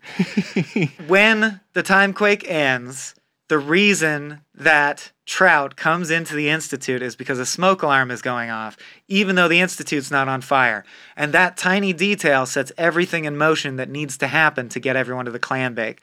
And it's never revealed who left the cigar smoking under the fire alarm because there's no smoking allowed, no one else was in the building, and they don't know who put that cigar there. Yeah, and they kind of try to investigate a little bit who it might be. They can't figure it out. Could it be that there were poltergeists? And then he never mentions it again. It was him. Because Kurt liked to smoke. He smoked all the time, yeah. Kurt smoked the cigar in the Institute. Just like in Breakfast of Champions, Kurt is the mysterious stranger with the dark glasses. I believe in my heart. I think you're right. Yeah, it's Kurt's cigar. And then that's an authorial act in his own world to set everything up, kind of like he manipulates things in Breakfast. Right, he manipulated the one detail that he needed to make everything happen, so obviously it's him. That's really cool. Sly, salty dog. Well, because also, I think we can tie straight into another segment called Vana Art. Going so fast, we hope it's gonna last, and we'll miss you when you're gone. Oh, that's nice. This book only has a couple pieces of art in it, but one of them is awesome. Is amazing, because at the very beginning, there's a piece of art that Vonnegut drew, which is called Trout and Cohoes. And it's like right in the title page in mine, but it's a portrait of Trout's head with many, many eyes and a birdcage behind it. And the caption open on birdcage, symbol of freedom. Yes, open birdcage.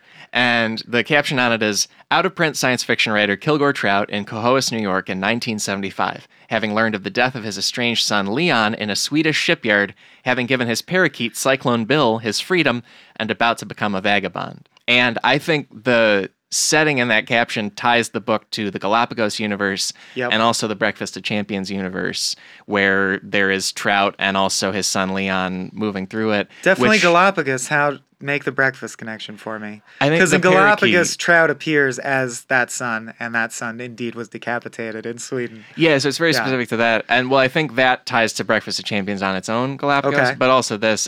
But I think that all helps your really, really cool theory that the cigar that sets everything in motion is from Vonnegut, because if this ties to that Breakfast universe where Vonnegut moves around his own book manipulating things, then he would do it in this book too. Yeah, he is allowed to, because it's part of that.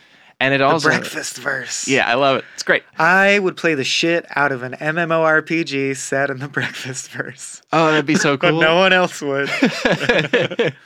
You have to constantly keep despair at bay, or you just freak out and hit your loved ones. You're just like Bunny Hoover leveling up your piano skills. Or like, yeah. But and your main enemy is ennui. Like, I need to practice piano, but I'm full of ennui. I must dispel it.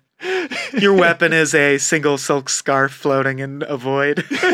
You lash at the ennui. Yeah, man. Vonnegut video game. Into it. Let's do it. Yeah. Wow, World of Vonnegut. Mini game where you try not to get decapitated while building a ship and you can't win. And at the end, it's like, that's life. Get it? Now 1,000,000 years of watching an island. Yeah. Well, and also that piece of art, it's hard to show you art on a podcast, but the caption itself is worth reading. It's a great caption. Yeah. Well, and honestly, just like I've gotten to see a little bit of just exhibitions of Vonnegut visual art, and also, Michael, you have a great book of a bunch of his visual art, and I think that portrait is my favorite one, just in general. Thanks to the caption. Yes. Partly, yeah. Partly. Well, and also just that overall, it's such an interesting way to depict Trout as being kind of overwhelmed by how much he sees and his vision and his many eyes, and he looks really ragged in it in a good way. It's just, it works for me. Let's look at some of the few other pieces of visual stuff in this. There is in chapter 43, you get to see a little liney thing that is what Bernard Vonnegut has presented as art, and he captions it with just art or not, which sets off the whole letter between Bernard and Kurt about what is art. And I think Kurt really slam dunks him, really wins the argument on what art is. And his art was just paint squeezed between 2 layers of plexiglass to make a random squishy pattern. Yeah, that's what it's an image of. Yeah. So it's just the thing that incites it. Right. And he's saying, how can this be art?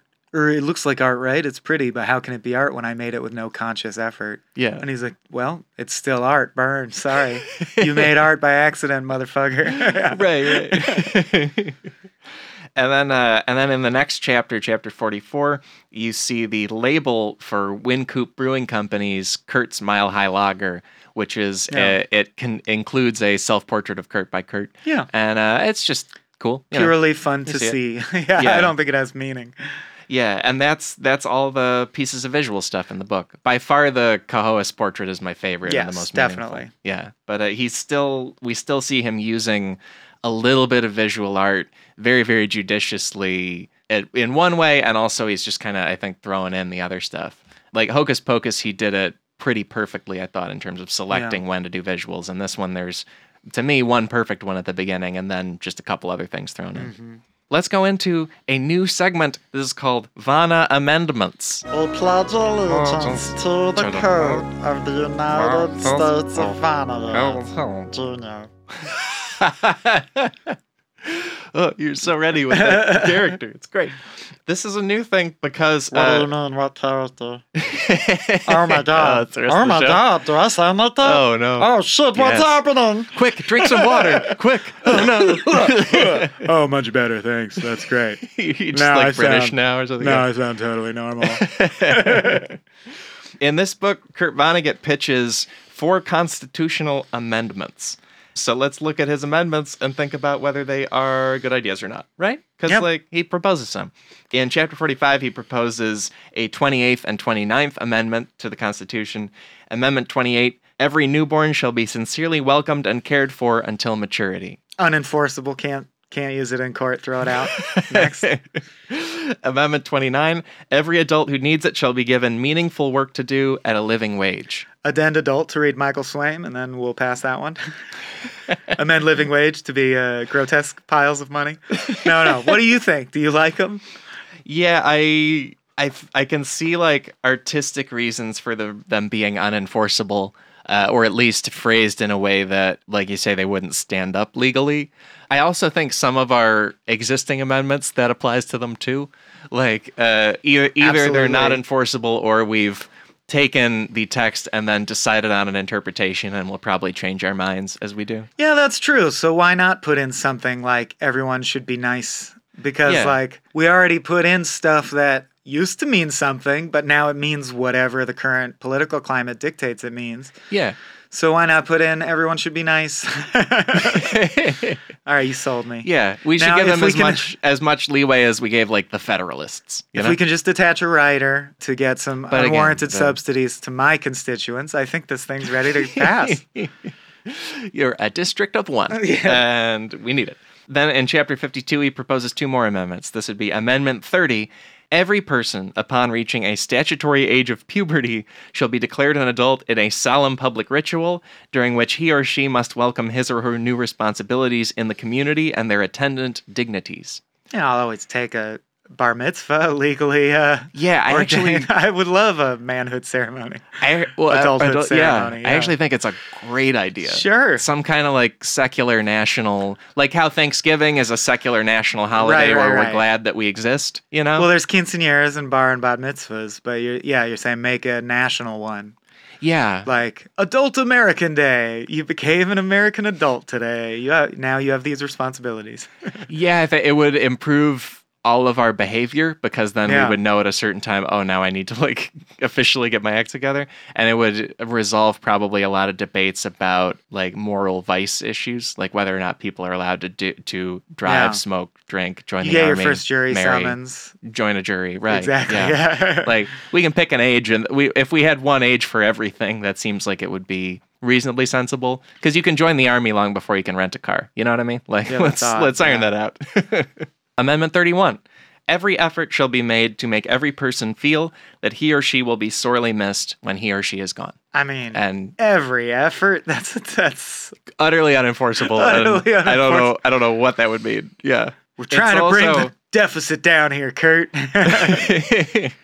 It's also like radically caring and human and optimistic and heartfelt in a book where he is often completely nihilistic and says most people should commit suicide. So this book is all over the place emotionally, which is an interesting way to be. Like, I think it speaks to where he was. Like you see him wrestling with his own pessimism really hard throughout, especially this later part of his career. Agreed. He's a sad man who also believes in really beautiful forms of goodness, so it's constantly a battle. Yeah. So it's interesting. I don't know. It's also the kind of thing where I feel like authors like Vonnegut, who are satirical or humorous, opponents of them will peg them as like, well, they're just doing bits. They don't actually have any solutions for anything. Like Bill O'Reilly would throw that at Jon Stewart quite a bit. Like, oh, he just yucks it up while I actually cover the news and I'm a serious person. So it's interesting to see Vonnegut be like, here's amendments. This is what we should do. Boom. Yeah. Like, sure you are, Bill. Solved. Constitution. Yeah. Sorry I brought up O'Reilly. He's disgusting. Not a friend of the show. We can move on, I think, to a next segment, right? Let's go on to a segment called Vana What? Vana What? What? And as you said, Michael, I think this book's surprisingly full of them. Surprisingly full. And I say surprisingly just because I think as it's gotten later in Kurt's career, we've seen him be either self-aware or avoidant of what's more often. Yeah. And here he really doubles back, I think. Yeah. How many do you have? Because I have kind of a machine gun scenario forming on this side. I've got a lot of them about women and at least one about, well, when I say women, really gender. And then something about AIDS and something about race riots. All right. That's what jumps out to me. All right, let's alternate. Yeah, go ahead. And then I'll machine gun. And I'm going to explain real quick why it's a what, and we'll move right on. Quote, corn on the cob steamed in seaweed with lobsters and clams. That's what they're eating at the clam bake, and he talks about how delicious it is. Vana what? That sounds terrible.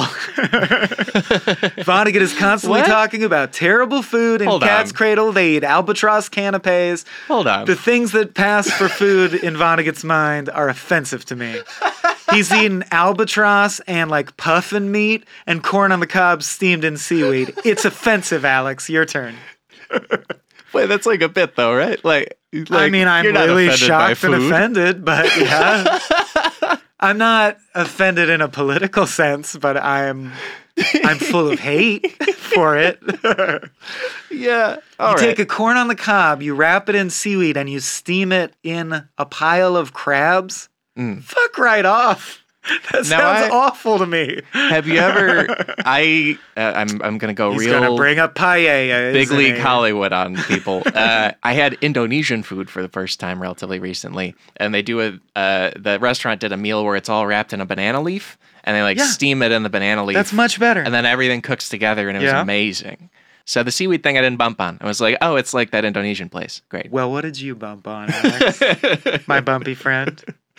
But also, seaweed might be gross. Anyway, there's a couple things I'll just extend it to gender. There's one part where he is talking about what he calls the only romantic story Trout has ever attempted to write. It's called Kiss Me Again.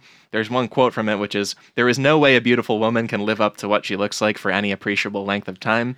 And then he also says that the moral of the story is, men are jerks, women are psychotic. And he doesn't just say it. He says it, and then all the fictional people in the book applaud and tell him you're as witty as Oscar Wilde. Right. For that line, for saying no beautiful woman can live up to what she looks like, which is a fucking skeevy thing that a creep would say. Yeah. Like, he objectifies women, and then he, I think, tries to be like, all right, I'll equal opportunity offend both of the only two genders. Yeah, men are pigs. And I'll give men the charge But bitches be crazy, yeah. Right, like saying men are jerks is a very low-level thing, and then saying women have a full-on psychosis is like, that's so weird. Imbalanced, yeah. Yeah. Women are full of hydrofluoric acid, he said, yeah. And then he just casually, there's one part of the book where he talks about John Dillinger, because that's an Indiana person, so Vonnegut loves all Hoosiers, and he says that there's this real story of Dillinger gets caught by the police because a woman he goes on a movie date with tips off the police, and so they catch him coming out of the movie.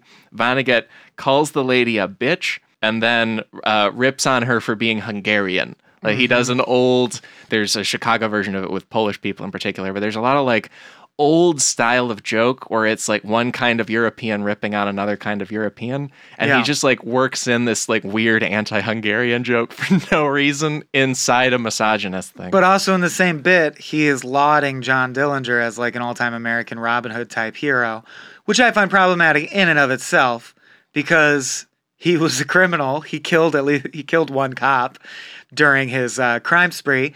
And when they shot him at the movie theater, it was because he pulled a gun and fired back. Yeah. So it's not like Philando or something where you're like, this is a travesty of justice. Right. It was a guy who had robbed 24 banks getting killed in a gunfight with police. And Vonnegut calls Hoover, who was leading the FBI, the unmarried homosexual director of the FBI who simply executed him. And I'm like, no, he didn't. And who cares if he's unmarried and homosexual? What is that? Does that make Dillinger good? Because, you know what I mean? Yeah. It was just weird. I think his like love of John Dillinger is pretty weird. Yeah, I don't think he was really Robin Hood. And I don't even think Robin Hood's like, if everyone in society was Robin Hood, society wouldn't be tenable. Yeah, that'd be tough. I'm not even about like there being all Robin Hoods. Yeah. Right. Yes, that was a rough section where he just talks about how much he loves Dillinger. Yeah, and he calls her a Hungarian bitch because she turned him in. Ugh. Yeah. So I bumped, and then there's also with gender stuff. It's a pretty famous Vonnegut line where he calls semicolons transvestite hermaphrodites, and then he goes on to say that any scheme for laying out society that doesn't involve some kind of extended family for everybody might as well be a transvestite hermaphrodite. Like repeatedly using all that kind of weird intergender. And I guess he's trying to make a joke about if you're of no gender, then cross-dressing would lose meaning. But that's obviously misusing both terms, like hermaphrodite and transvestite. And it's a joke in poor taste at the expense of marginalized groups. And he repeats it several times. So it's like, pretty weird. But yeah, that's all my women and gender stuff, I think, that I remember. All right, here we go then. I'm going to speed through. Feel free to interrupt at will. Yeah. Quote, nowhere on earth, save among the Watusis, did it make any sense for a woman to be that tall. 6'2" is the height in question. Oh, I forgot about that. Yeah. It describes it as unfeminine or a huge challenge for his sister to have been tall. Who cares? Sister, right, yeah. Quote, when we are gone, there won't be anybody sufficiently excited by ink on paper to realize how good it is. That's him telling Trout, who's also him, that once he stops writing, there won't be any good books anymore. I just think that's unbearably smug. Quote, you want to know why I don't have AIDS? Why I'm not HIV positive like so many? I don't fuck around. It's as simple as that. Yeah, I bumped on it big time. I think Freddie Mercury should rise from his grave and punch you in the face for that one, Kurt Vonnegut. Yeah. Well, it's like by 97, I want my authors to be a little empathetic for people who are HIV positive. Yeah, a little for God's less sake. weird about it. Yeah. It was way the hell and gone uptown amid nothing but people with lives not worth living for miles in every direction. Again, this keys into, I thought it was an amazing observation that his heart bleeds for people who, through no fault of their own, have such hard lives. But I feel like towards the end of his life, it's crystallized into a sort of elitism where he goes into a poor neighborhood and just assumes with a shrug, no one living in this neighborhood has a reason to live. And I think that's kind of an elitism that you don't know them. You don't know what they have going on. Yeah. He interprets Farewell to Arms as a story about how much of a relief it is to not have to get married after you fuck a woman. And he says Walden, the great Walt Whitman book about how beautiful nature is, was also about how great it is to not have to be around women. And I just don't agree with that interpretation. I think getting out into the woods and enjoying Walden Pond was not about getting away from his wife or whatever. Right, it's Walden's not by Walt Whitman. I'm sorry. I probably misquoted him. Fuck, I did misquote. I think Thoreau. Thoreau, of course, it's Thoreau. You're absolutely right. Walt Whitman's Leaves of Grass. But the important thing is, it's not just about like the important thing bailing is on chicks. Walden was not about how nice it is to go camping because you get some peace and quiet from the missus. Right. It was about how lovely nature is in and of itself. It wasn't gendered. Right. Thoreau wasn't like a honeymooner's character. He wasn't like, ugh. Yeah, like one of these days, peace and quiet. Yeah. One of these days, Alice, I'm gonna go to a cabin. Yeah. This is fine to say. Women are beautiful. The naked form, whatever. But I question when he doesn't say anything else about women, and he brings it up like it's necessary to bring up when he's 70-something at the end of a chapter. So at the end of a chapter, he says, stuff about men, male characters, stuff about men. And he goes, and as for women, I must say, which I don't think is true, I still can't get over how they are shaped, and no matter how old I get, I will go to my grave wanting to pet their butts and boobs. And I'm like, that is funny. It's weird. But why did you have to end a chapter to say like, oh, I've just been talking about men, I should mention women. As far as women, to sum up the topic of women, I like naked women. It's like, who fucking cares? Like, was that pertinent to your point? It's very minimizing of the gender, not to say that you can't admit that you're a man and you're attracted to the naked female form, but bringing it up for no reason in the context of nothing, I find is minimizing to the whole gender. Yeah. I feel like if he wrote about women better or more three-dimensionally he could have earned that right. I would have been fine with it. Right. But would have preferred in that, since he doesn't, I would have preferred in that case if he was like, and also obviously I know it's weird that I'm still so fixated on their bodies when they're people, but and when he's like straight up Woody Allening it, like we'll get to it. Quote, I'm here to argue that the greatest writer in the English language so far was Lancelot Andrewes. That's the guy who wrote the King James Bible. And I'm sorry. Like did the translation, But he would not be in my top 50, dude. And he puts the text of the Lord's Prayer as proof. And I'm like, that's just so culturally unnuanced also. Like that the greatest writer in all of English-speaking language would be some like the Bible white translator. dude who wrote the most overwhelmingly popular version of the Christian Bible. It's just such a dumb, easy answer. And I will counter-argue with text that he puts in this very book later on from Shakespeare's The Tempest. Okay, so the quote that he says proves that Lancelot Andrewes, the greatest writer of all time, is, yea, though I walk through the valley of the shadow of death, I shall fear no evil. The Lord's Prayer. I think it's 23rd Psalm, I think. Whatever. Yeah. That I super don't care about messing up. I believe Walt Whitman wrote it.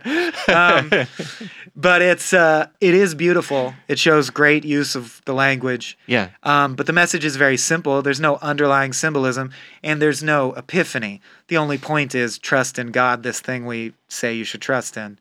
You will be rewarded. It will be good. There's no like deeper knowledge in it. And fucking in The Tempest, Shakespeare says, full fathom 5 he lies, of his bones are coral made. Those are pearls that were his eyes. Nothing of him that doth fade, but doth suffer a sea change into something rich and strange. Infinitely more mysterious, beautiful, arresting. You can unpack it into deeper thoughts, still on the subject of what happens when you die. And I can't even tell if he was being sarcastic or ironic, because I just think that's a really dumb choice as best writer of all time. Yeah, it is weird. I feel like he earns it a little bit, but it takes some leaps on my part with assuming what he meant with it. Well, you would have to mean guy who wrote the thing that affects the most people for the longest. Yeah. Like, yeah, the Bible is very popular to read. I think you can go beyond that too with like that psalm in particular. Its meaning is a lot like you were sick, but now you're well again and there's work to do. Like that's true. Oh, everything's going crazy around you. If you just keep going, eventually you'll push through it and work through it. And so he's like giving that guy credit for Kilgore creeding before Kilgore did. Sure. And to the entire Western world. Well, that's even smugger to... Anyway. Yeah, I know. That's to say that the thing that you're about to say is the greatest thing ever written by any writer. Anyway. Yeah. Well, and the other way I think he gets away with it is he is quoting two white men with Lancelot Andrewes, which, what a white name, and also Shakespeare. But he also does quote, I don't know if I pronounce it right, Omar Khayyam from the Rubaiyat. Yeah. He does bring that in too, and with a great bit of text about, just read, the moving finger writes, and having writ moves on, nor all your piety nor wit shall lure it back to cancel half a line, nor all your tears wash out a word of it. One of my favorite poems of all time. Yeah, it's wonderful. Yeah, and so he finds a non-white guy. Yeah, that's something. I don't know. I'll give him that. I couldn't chronicle them all, but there's a lot of stuff like that where he's just getting old and crotchety. Like he talks about not being able to enjoy the novels of Willa Cather because all the characters are Czech immigrants. And I'm like, what? Your whole jam is empathizing with people different than you. Yeah. That's a really weird thing to say. Yeah, that's weird. Calls his mom useless, and then he defines that as she couldn't cook or clean or do all the things a mom should do. Yeah, that was useless of her. And he's been mad at her throughout all his writing too, which is just frustrating. Quotes: She was Bughouse. Face it, some women are. She wanted to be the whole show. Face it, some women do. Yeah. All right. Also, men. Right. You could have just said some people go crazy. Why? I just don't get the gendering, except I do, because as you just said, it has to do with his own life experience. Yeah. And the fact that his mom and sister both killed themselves, and of course he has to process that in his own way. And not that it answers for it, but in another part of the book, he says, like, he quotes a relative who says that all the Vonnegut men are terrified of women, which he definitely is. Like, this is why he's being so sexist, I think. Yeah. Like, it's not great. We talked about, he says 17% of people have lives worth living and calls suicide the easy way out several times, which I just, as we talked about last time, I quit drinking recently. Yeah. And had withdrawal period. That was, you'd get depression, goes with the territory, and it was a bad time to be reading someone you respect going like, people should really just kill themselves, like, honestly. No, I mean, like, really. Yeah. Like, that's, unhelpful message to put out. You never know when someone's going to be reading that in their life. It's like that Netflix show, 13 Reasons Why. I'm like, I don't know if this is good. I'm glad we have some space between this and God Bless You, Dr. Kevorkian. That's probably good. And certainly don't dogmatically call suicide the easy way out. I don't know. Yeah, that's not great. Yeah. Did you notice this one? He loves and heaps praise upon this guy who uses an ancient silk screening process that takes a lot of time to make his art. And he finds it charming that he's using an old-fashioned technique that takes a lot of time. So charming that he invites him on the trip with him to try the beer and go to the art festival. And he gets to appear at the clam bake at the end, the guy who makes his silk screens, as like a beloved character in the Vonnegut verse. Yet, there's another woman who serves his art similarly, the woman who has for many years rewritten his pages because he writes on a typewriter. She types it into Microsoft Word and fixes all the copy and stuff. Yeah. The only thing he says about her is she doesn't use the latest software, and so it takes her longer than it should. Maybe I ought to can her. 2 times he says I should probably just fire her. She's not invited to the clam bake, and he doesn't seem to like her. And the only thing I can imagine is that he really finds it charming how the male dude is quaint and artisanal, and he really finds it annoying how this broad can't get her shit together. I can only see it as sexist. I'm sorry. I didn't pick that up, but you're right. Yeah. Well, yeah, and especially just him sticking to that. Not that he's enforcing a trope necessarily with one hire, but like just sticking to the thing of like women are typists and secretaries. Like, you know? He makes up a story about a kind of bird called a Dalhousie, where ornithologists find the moms murdering the babies. Yeah. Not true, and I think it's just weirdly telling that he made up a random detail, and it's that these moms suddenly murder their children. Right after that, he says, here's the story of Pandora's box. Pandora was given a box with everything in it. She opened it because she is a woman. Everything flew out, including hope. Hope flew away. I didn't make up that depressing story. The Greeks did. But in the original Greek story, every version I could find online, hope is maintained in the box. Yeah. So you did change the story in an incredibly crucial way to make Pandora seem way worse than she is in the original story. Yeah. And then you claimed no credit for it by saying that's the story, but you lied about what the story was. Then you immediately lie about how the legend of Prometheus, to arrive at the moral, woman was their revenge. Like the gods hated that Prometheus brought us fire, so they created women to plague us throughout all time. And that is a side note in some versions of the story I was able to find. But by and large, most modern retellings of the Prometheus story do not arrive at the conclusion Pandora was created as a punishment for men because women suck to be around. But he really picks that out and highlights it and says, no, that's what the story's about. Don't you see? That is pretty strange. So he just has all these Freudian slips, I think, where it's like, yeah, you really have issues with female people. He says it should be recommended that every neighborhood have a neighborhood bazooka that all the adults know where it is. I just disagree. I don't think that would work out well, given our current climate of mass shootings. We don't need bazooka control. I don't know if he was being serious, but in case he was, I disagree. Yeah. He said that the only group of people who didn't notice the timequake were the pygmy tribe of Mbutis in Zaire, because their lives are so rote and repetitive anyway that it didn't feel like deja vu. Fuck off. You don't know how rich the inner life of an Mbuti tribesperson is. Yeah. Really speeding up here. Everybody agreed Monica's husband, Zoltan Pepper, was better off dead. What did he have to live for? And he says that because he was paralyzed from the waist down, his dick didn't work, and he couldn't be a composer anymore because there's a program that makes compositions. I can put myself in that mental space. I would still want to live. And I would resent people afterwards saying, oh, it's good that he died because he was paralyzed. What the fuck? Ableist, I think it's called. It's pretty ableist. Yeah. Yeah, they all agree that basically because he was paraplegic, it wasn't a big loss, which is fucked up. Yeah, it is. They in the book, Trout turns, because Pepper dies of getting squished by a vehicle against the doors of the building, and then Trout turns his old wheelchair into a piece of sculpture on the river. Which is That's pretty weird to me. It's too soon, dude. Yeah, it's really odd. It's not just like a prop for you. Like, it was a guy's wheelchair. But it is like everyone in the universe thinks Zoltan Pepper is comical. because he was paralyzed. Yeah. And like the fact that he died is funny, and you can make fun of his dead body immediately because he was just some guy in a wheelchair who died. Yeah. That's not okay. Yeah. And he says about Zoltan Pepper, some people try as they might, can't cut the mustard. That's that. And I just disagree in a very fundamental way. There are so many ways to be important or like of use just to people around you, to the world at large, to nature.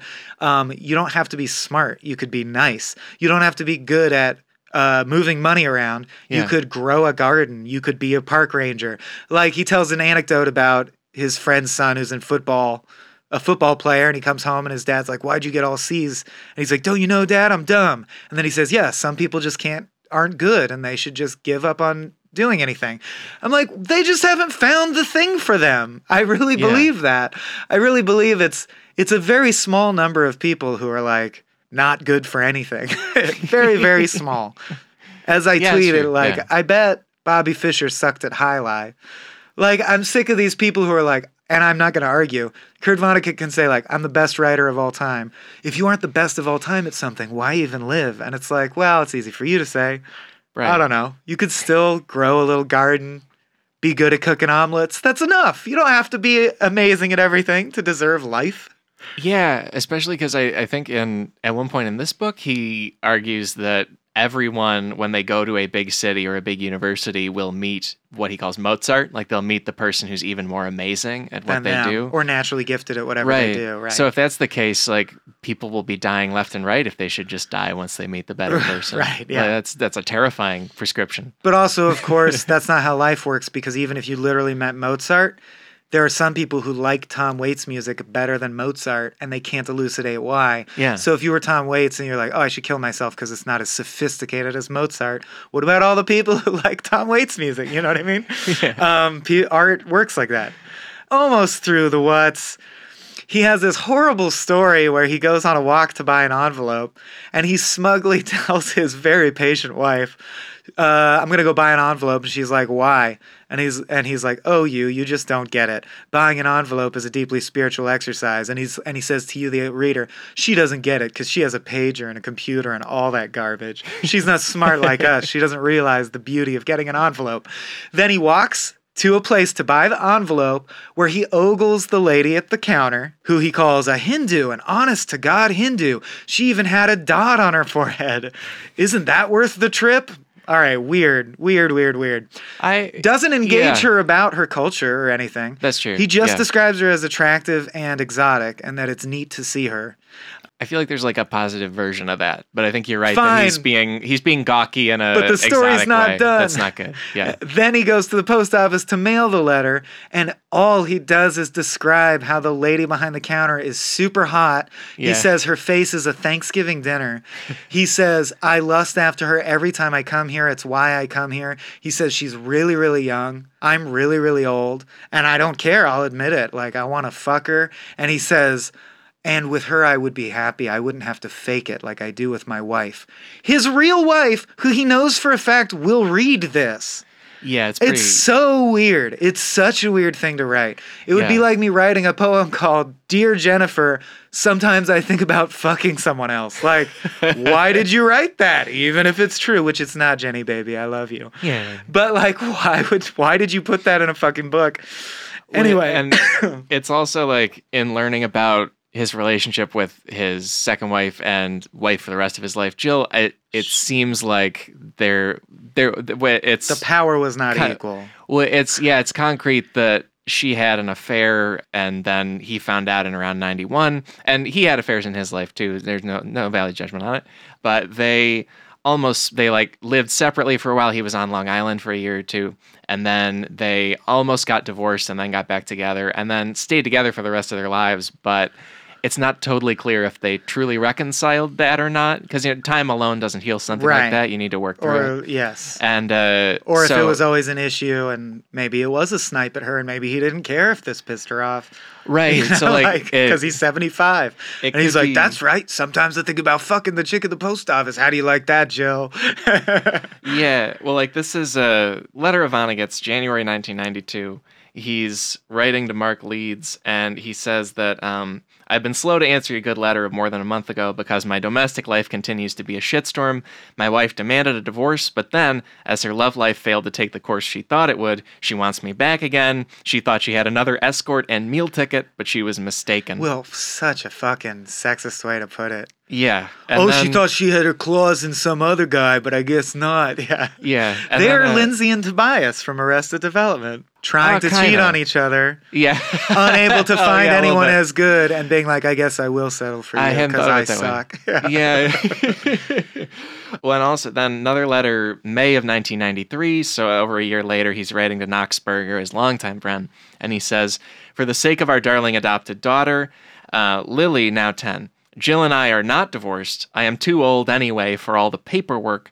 Divorce has become as obsolescent as marriage. My son Mark is in the process of getting divorced, and as I've said to him, why bother? So based on his letters, it's possible that they stuck together and were never as close as they were again. They're just which is very sad. parents. It's a bummer. But it would explain why in his book he is openly saying he wants to fuck the post office employee. He also marries a character as his third wife. And don't get me wrong, I'm even more upset on behalf of the post office woman than Jill. Yeah. Like, what if it's she sad read that for someday and was like, shit, that's fucking me. This is creepy. Now when Kurt Vonnegut comes in here to mail shit, I'm going to have to take a smoke break. And it's a real bummer because in the previous book, Fate's Worse Than Death, which is written and published right before Vonnegut finds all this out, like he leaves whole chapters to people writing about how great Jill is and how much he loves her and like birthday poems he had written for her. And so it's hard. We have no way of knowing because we're not those people if they ever fully reconciled, but they stayed together through Kurt's death in 2007. So they made something work for a long time, and who knows if it was the same or not. Two more. Yeah.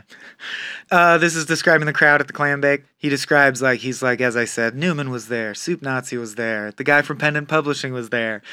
Quote, nobody was a double for Uncle Alex. He didn't like my writing. Oh, so someone didn't validate you enough in life? They don't get to be at the finale party? I think even though he's the one who said, if this isn't nice, what is? Which you've gotten a lot of mileage out of. A lot of mileage. Yeah, I think a few times he's said that he showed Cat's Cradle to Uncle Alex, and Uncle Alex was like, yeah, kids probably like this stuff. Yeah, but I love that his punishment is he doesn't get to appear in the last book. Yeah. Well, he's intentionally snubbed. He's like, and Alex wasn't there. Suck on it, Alex. And also, I feel like Uncle Alex saying, and I'm not just rooting for him because his name's Alex, Uncle Alex saying, kids probably like this stuff is like a pretty kind way to say something's not for you. Like, it's probably like, I'm probably just too old. It's probably past me. Right, you know, like, you're much younger than I am. Your audience probably is too. They get it. And he's probably just ribbing him back. Give him a clam. Yeah. Let him come. Have him eat a piece of crab boiled in seal fat. Whatever the fuck crazy shit you eat. Yeah. No, but it's throughout the books, dude. Go back and focus on. Oh, there's a lot of that. Yeah, like Galapagos, they cook it on the iguanas. Player Piano, their like wonderful honeymoon meal is like 2 rare steaks, a pint of gin, and a gallon of milk. It's like, what are these people eating? It's all bizarre. Oh, yeah. And in which book? Dead-Eye Dick. It's full of recipes. And I tried to make that cornbread, and it didn't work out. No. Like, yeah, Vonnegut foods are real hit or miss. Yeah. Then last but not least, he says, guess what? TV is an eraser. And I just think as an author, it's pretty short-sighted to condemn any whole artistic medium, and it's weird not to be able to see that all media is neutral. Just like I'm sure Vonnegut would not want this book compared to, oh, it's a book? Oh, like Mein Kampf. You know what I mean? Like, just because they're both books doesn't mean they're the same. And he says, well, I've learned from my nephew Steve, who became a comedy writer, that in comedy he has to make timely jokes so that the bulk of the audience will be aware of whatever you're referencing. Yeah. That is true. We do that here at Cracked. I think it's quite a leap to generalize from that, as he says, TV, all it does is erase history and make people less literate and dumbed down. And if that were true, Ken Burns would not have a career. Like, a lot of TV is about enshrining history, false or true, and reinforcing stories and blah, blah, blah, blah, blah. My point is, obviously, I'm going to defend our medium as a comedian. I think he just didn't like TV because it was new and scary. Yeah. Same reason he didn't like the internet. And it's a little unfair of him to be like, why would people do modern references in their stuff when like many of his books have a pile of modern jokes. Oh, like, I know. There's a whole chunk of Galapagos where the captain goes on Johnny Carson's show. Right. And what if we hadn't heard of Carson, right? Yeah. And I love that his example is, I used to be able in speeches reference things like John Wilkes Booth assassinating Lincoln. Now I can't. No one's heard of it. I'm sorry, it's 2017. I can still comfortably go on stage and reference Lincoln's assassination. People still are aware that there was a president named Lincoln who was assassinated. His idea that, like, we're going to quickly become the people from Stargate where we have no culture, I just think is a little alarmist because he was aging. Sure. Yeah. No, and there's certain things that I think writers and creators super have to avoid as they age, and one of them is royal astronomy. And also the knee-jerk thing of, you see this in particular with jokes, like, oh, my joke didn't play because people just don't care about that thing anymore. That's why, like, no, maybe the joke didn't work. Like, right. Or the thing where, they think you might not have had the hottest joke about the Lincoln assassination. Right. Write a better one. There's a lot of older comedians who are bemoaning that apparently life is so PC now that stand-up is not a viable art form because no one will laugh at anything. Yeah. And yet slightly younger comedians or comedians who are more adaptable, take Patton Oswalt's new special. You see a room full of young people all laughing at every joke. He found a way. Like, you know what I mean? It's just your limitation. Yeah. Your style of comedy has gone out of style and you don't want to learn the new style because you're old. Or even just you're undercooking your stuff. Right. Like, it's just like you didn't do or it you want to enough. try less hard than you need to try to keep competing. Right. Yeah. And lots of people do it, Yeah. It's okay, Kurt. It's fine. Maybe our longest. Sometimes that happens. Percentage-wise, probably the biggest what section of any episode. This one, well, I like that we kept the plot short and have really used the time to dig. Yeah. It's cool. Yeah. And are those all the whats? I think that's about all the whats. I'm spent. Let's go into another diggy segment called The Meat. I said I'm spent, and that's what I meant. I can't talk about this content. Better beat. Better beat. Better than the incense from before. I don't know. Just trying to think of something. Lock her up. Nope.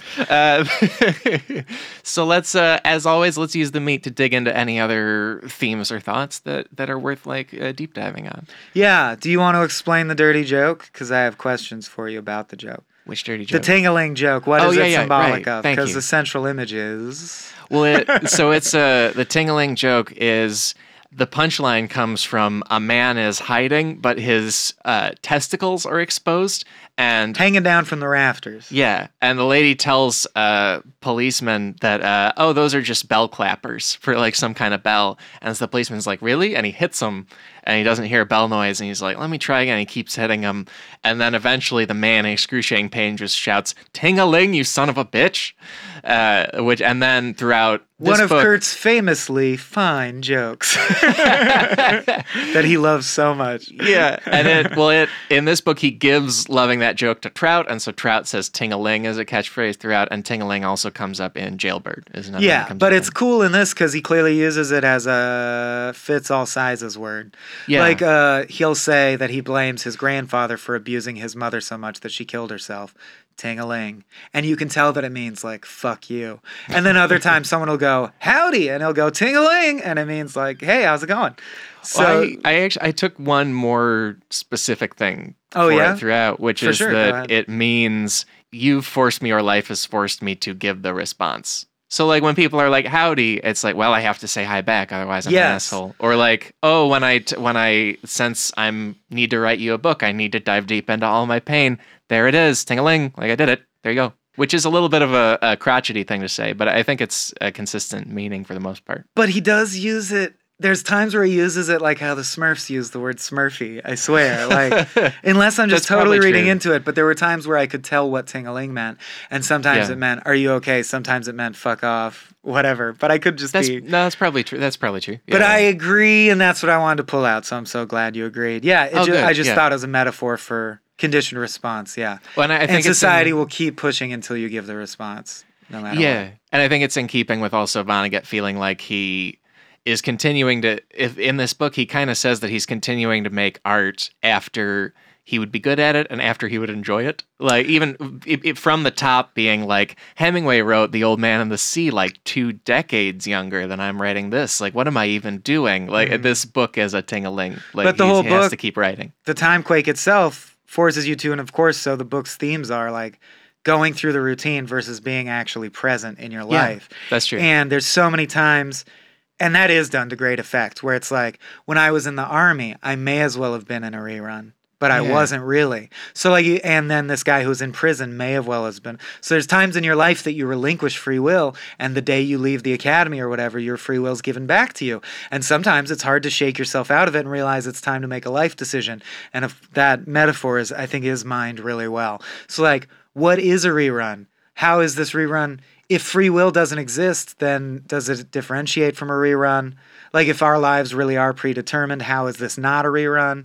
What is free will? We don't have answers, but these are interesting questions. Yeah. Yeah, and I think the joke also brings up just the idea of going through the routine, even in spite of pain or not wanting to. Society forces you sometimes to go through the routine. He has to act like a bell because he is in the slot where a bell goes. Right. And he's a man, not a bell, but he has to be a bell right now. Yeah. Whatever, yeah. So it's a cool joke as a cornerstone of the book. Yeah, agreed. And you're right. I think it is more multifaceted than I think I saw with just the one thing. Yeah. And similarly, he says on the same topic, I think, in real life, as during a rerun following a timequake, the people didn't change, didn't learn anything from their mistakes, and didn't apologize. And so it really just, there's a lot in the book about being present. I do think he always resists it and says like, no, I didn't like that Zen Buddhist shit when I tried it. But I swear to God, he is a Zen Buddhist. Because he's all about mindfulness and stillness. And I just thought that was the meat of this, was notice when you have free will and exercise it with joy.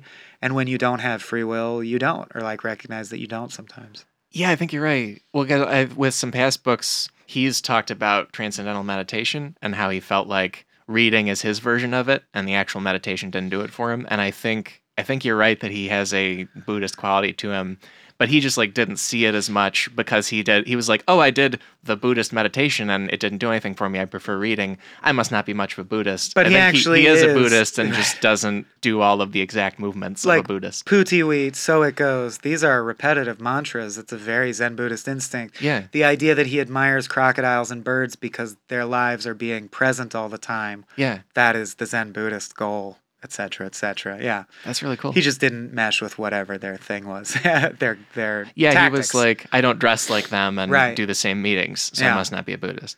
And I feel like but you are, Kurt. Yeah, you are. That's the gristle I wanted to gnaw on. Unless you have more, but I also did want to point out, and I'd like people's opinions if they agree or disagree. I think a good obscure tattoo idea for Vonnegut might be blue mink bifocals, which is the phrase that Trout says to prove to himself that he has free will because it's something he's never said before in his life. Yeah. So I like the idea of having a tattoo that people are like, what is that? And you're like, this represents the fact that I have free will and I have the power to like dictate the course of my life. It's a pair of glasses covered in blue fuzz. That's a good mashup, I think. That's true. Yeah, his chosen nonsense is very and you know evocative. me, I want an obscure one. Like, I have no problem with the asterisk, but I don't want it because it's too obvious. I want something really deep cut. Yeah. One it's unique. Yeah, maybe. So weigh in on that, peeps. Should I get blue mink bifocals tattooed across my face? On the eyes? As glasses? Oh, no.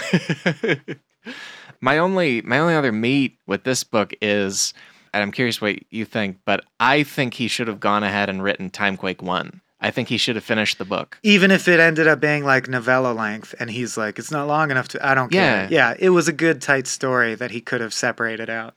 Well, it also, like, that concept of a timequake is rich enough. I think you've got a whole book there and you can have all kinds of different things happen. Like here we basically get sort of like how Hocus Pocus, a lot of the book is one day where Eugene Debs Hartke is wandering through campus after he's been convicted and there's the trial before that with the university.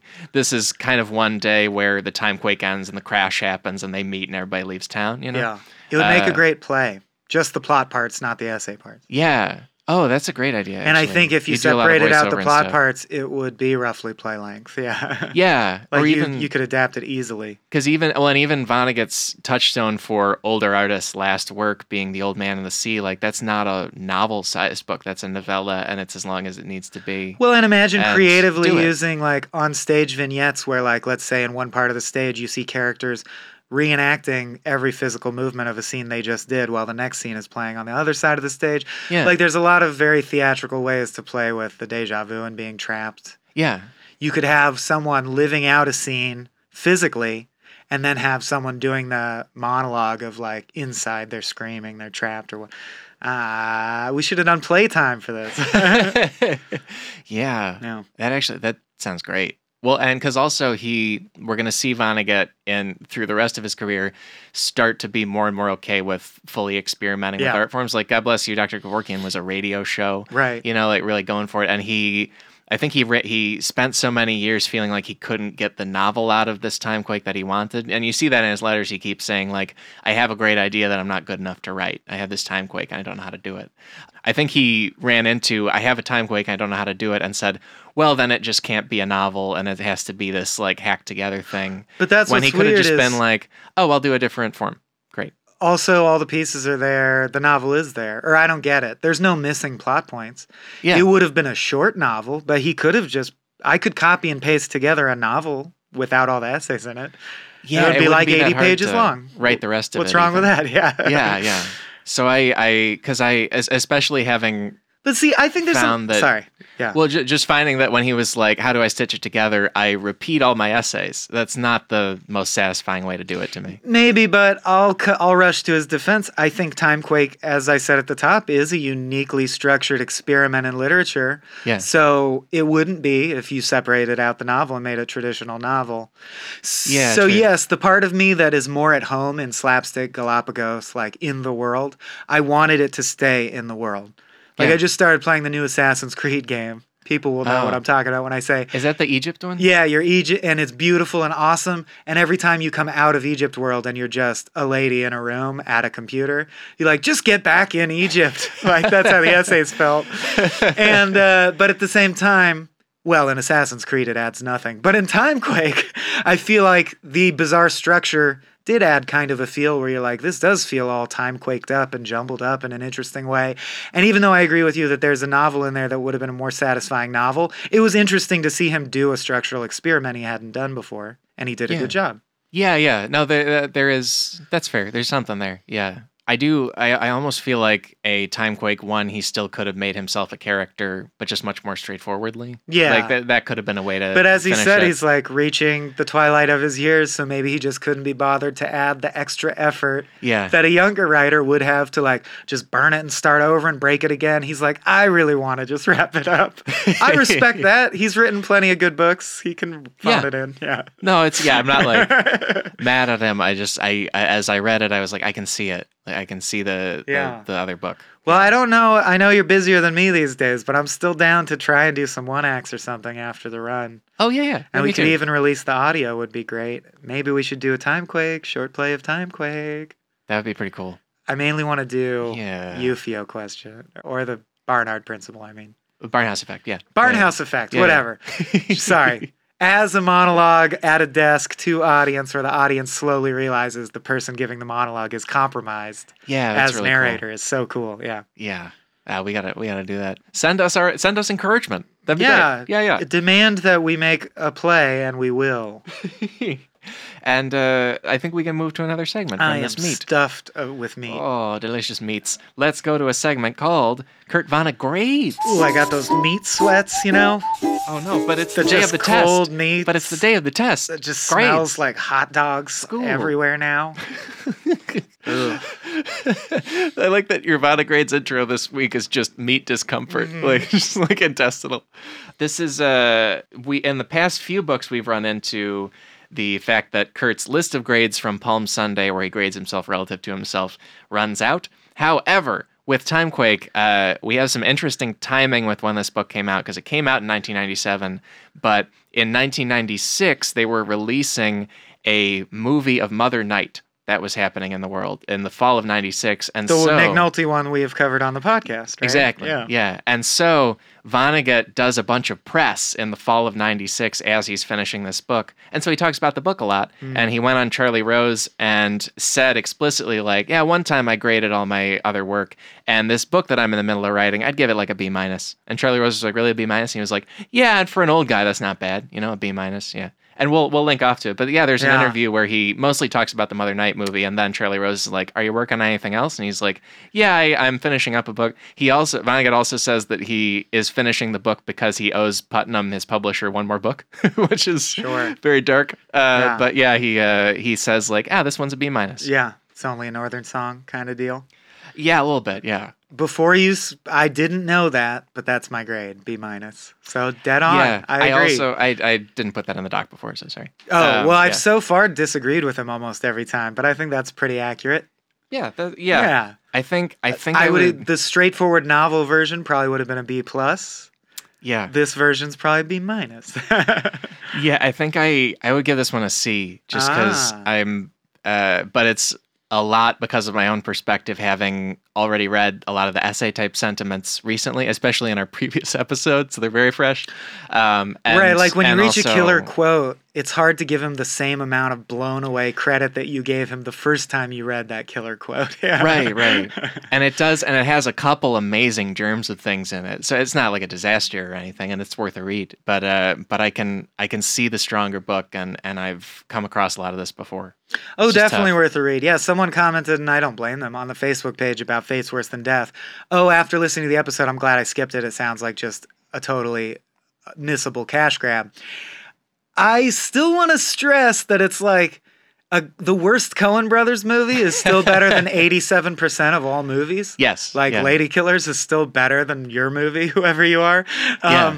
And I feel the same way about Vonnegut. So when we say something is like a C-, it's still not like a missable cash grab. Right. I wouldn't characterize it that way. There's still insights in it that are some of the wisest shit you ever heard. It's just that he said it before in other essays, so we're not as impressed. But like no book we've covered is like, you shouldn't read it. Yeah, totally. It's definitely worthwhile, and especially certain things in it, like you were sick but now you're well again and there's work to do. Yeah, is one of the best things he's ever done. If you went by the same rubric as movies, like was it worth the time and money to have experienced it? I'd say yes in every single case of every book we've covered. Yeah, same. Yeah. There's no Vonnegut book that you'll read and be like, I want my 4 hours back. Yeah, they're also quick. Yeah. Zip through 'em. Unless you're an idiot. Well, speaking of books and their relative quality, let's go to another segment called Related Reading. Read. Isn't that the related reading message? I think it's that. Yeah. I hope it lines up. Or we'll see. It's some like death metal thing and we're just whistling. Yeah, like that was the one from Plot Time. Just completely misplaced. It might be. I don't remember it by heart. Yeah. Let's pick out some other works and things that remind us or fit with this book. You. Yeah. I have 4. I have 5. They're all plays. They're all plays? Yeah. Oh, wow. Cool. All mentioned in the book. I have no plays. Okay. And I have 4. One of them is The Old Man in the Sea, but he is justifiably bringing it up at the beginning. Walt Whitman's finest work, Old Man in the Sea. Very good. Yeah, but it's like an author writing about, in part, all of his previous works, and also doing so in a late in life shorter piece, and it's great. It's great. Yeah. What's funny about that short story or novella, I think it's way more meaningful if you take it literally. Like, I don't care about the plight of a rich author who's sad that their most recent book is not as beloved by critics. Oh, sure. I do deeply empathize and think a lot of things about life and death and futility if it's literally an old fisherman who gets this amazing catch and then has it all eaten by sharks by the time he gets back to shore. That's a better story than Hemingway bitching about his career. No, that's true. It does. Yeah, it does also. It has that actual textual value. Yeah, like I think it means more to me for Hemingway than Timequake does for Kurt Vonnegut. Yeah. Like as in my reading of them. You do all yours. Mine are super fast. Okay. This is I want to pick out another Saunders thing. This is George Saunders' Lincoln in the Bardo. It's his novel of this year, 2017. It won the Man Booker Prize. It doesn't need a prize to be great. And I didn't remember that Timequake almost had a bunch of Lincoln stuff in it, and a bunch of Lincoln stuff that I think would have tried to speak to who we've always been as a country and who we are as a country right now. And Lincoln in the Bardo is incredible in a lot of ways, and partly because it speaks to that, like the question of, in order to be a country, what do we do? Like, do we take care of each other? Do we let each other fend for ourselves? And it's also very, very experimental in the way this one is. Like, it's a lot of voices in a bardo, which is a Buddhist stuff. Great. It's like a Buddhist space where your soul goes to at one point. And so it starts from those voices at a point in Abraham Lincoln's life. And it's just amazing. It's great. Nice. And it's also like funny. Vonnegut's funny, and so Saunders. Next one, I think also a lot of my related readings are authors doing a certain thing better than Kurt Vonnegut did it in Timequake. Like, I think Saunders nails Lincoln in a way that Vonnegut didn't when he started. Choice. Oh boy, sorry. Anyway, it was a long time ago. Now, I want to pick out a stand-up special that's also a one-man show. It's called My Girlfriend's Boyfriend, and it's by Mike Birbiglia. Birbigs. And Vonnegut picks back over his own life throughout Timequake, and I think he repeats himself a lot. And Birbiglia on that special, he does an amazing thing where his previous special or two were entirely about his own life, and they were entirely stories from his own life structured in an incredibly meaningful way. And I remember watching those and thinking, like, he just talked about his whole life. What does he do next? Like, he's screwed. And My Girlfriend's Boyfriend, you get to see him continue to find new stories from either events he's talked about, but mostly events he hasn't talked about before. Like, it's somebody who is a master at mining their own single life for an incredible number of stories and events and experiences. Nice. And he's very funny. And yeah, it's like it's funny. He's the guy who's doing like storytelling shows with as many jokes as a comedy show, or comedy shows with as much meaning as a storytelling show. He's great. And then last one is a book called Born Standing Up. It's by Steve Martin. Mm-hmm. And this teaches you the banjo, if I'm not mistaken. It's all banjo lessons. It is a learn at home by mail banjo course. They actually, I just watched it 2 days ago. My mom sent me their Steve Martin's group, him and the Steve Canyon Rangers. They did an NPR Tiny Desk concert. Yeah. It's a good time. But Born Standing Up is an artist looking back at his entire life. And Steve Martin, I think, does a better job. They don't all need to be better than Kurt, but he does an amazing job of writing a fully fleshed out piece of literature. Like, it's not just a celebrity blogging their own stuff. Like, he examines his entire life in a very, like, almost clinical way, but also very heartfelt. And it's really, really revelatory and really cool. Yeah. And if you do comedy or like comedy, it's a really fascinating thing. Yeah. I also really like Cruel Shoes by him, which is the opposite. Yeah. There's nothing in it. You can read it and not understand anything about him at all. Yeah, same way. Yeah. His plays kind of range that way too. Like Shop Girl feels like it's a lot about himself, and his Picasso at the Lapine Gil is just like stuff. It's really interesting. Yeah. This time I'm putting all my weight behind convincing you to read plays. Because it's too expensive to go see plays, and they don't do the best plays very often near you. And they're quick reads, and they're super, super good. So I recommend you read all the plays he mentioned in this book being good plays, because they're all plays I've read. Oh, cool. And some have seen, but mainly I'm saying, even if you can't see it performed, I read these plays by just reading the words and still very much enjoyed them. So plays are worth reading, and the ones he mentions in here, Our Town by Thornton Wilder's mentioned repeatedly. Arthur Miller mentions both Death of a Salesman and The Crucible, and Tennessee Williams, A Streetcar Named Desire, and Glass Menagerie. And I'll just give my stamp of approval to all of those. They're all things like classics where you're like, oh, I have to read War and Peace because it's War and Peace. But these ones are super fun and good. Like, all 5 of those are really engaging and entertaining and short. Yeah. And still very relevant, not dated. Like, the human themes are punchy and they're good plays. That's Our Town, Death of a Salesman, Crucible, Streetcar, and Glass Menage. Yeah, I mean, yeah, those are all, and they're all like you already know they're good because society said they are. Yeah. No, like, yeah, if you picked like a landmark plays of American theater, those 5 would be in the first like 10. Anybody would say. Yep. Easily. Yeah. And yeah, they're amazing. Yeah, he also there's at one point he talks about the writers' retreat at Xanadu, and there's 4 suites named after writers, and then Trout's like, all those guys died of alcoholism. Hilarious. And one of them's Eugene O'Neill, who I think is also worth a read if we're talking about plays. Totally. Yeah. I trust you. I haven't read an O'Neill. Oh, Long Day's Journey into Night is like a gut ripper. Sure. Yeah, he writes a lot of those plays where it's like just real viciousness among people, but in a human way. And yeah, anyway. Yeah.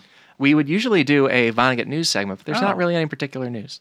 I guess that's good news. Things are chilled out. So goes the old saying. It's a very calm Thanksgiving time in the Vonnegut world, unless something happens like between the couple days between now and when this comes out.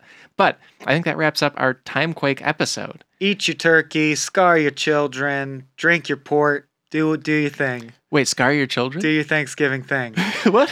You didn't get deep, abiding emotional scars at Thanksgiving? No? Not usually. All right. I guess my life is a crock of shit. We watched Detroit Lions football games, and we watch old home movies of like our elementary school plays, and our parents point out our flaws and like where we messed up. Then they make us do the scenes again and see if we can get through it without fucking up, in their words, or quote unquote shaming the family. Yeah, you know, that explains why you like Our Town so much. Oh yeah. I've had to play every single part just to get stuffing. I just want stuffing. And they're like, then feel deeply for the loss of your town. Okay, but I'm hungry. Yeah. Well, as far as programming notes, we're figuring out our next few episodes. Somebody messaged us when he said like, "Hey, the next episode is Timequake," and they were like, "Does that mean you're done?" And like, it's the last novel, but there's more Kurt Vonnegut writing. We've got more to go. He had a very big 1999. So our next episode is Bagombo Snuff Box, written published in August of 1999, and after that we're doing God Bless You, Dr. Kevorkian, published October of 1999. So what a Clinton Years festival we've got coming up. It's gonna be great. And with that, thanks for listening to this episode. Thank you. Have as Michael said, do all the Thanksgiving things, in particular harrowing family drama. Yep. And if this isn't nice, what is?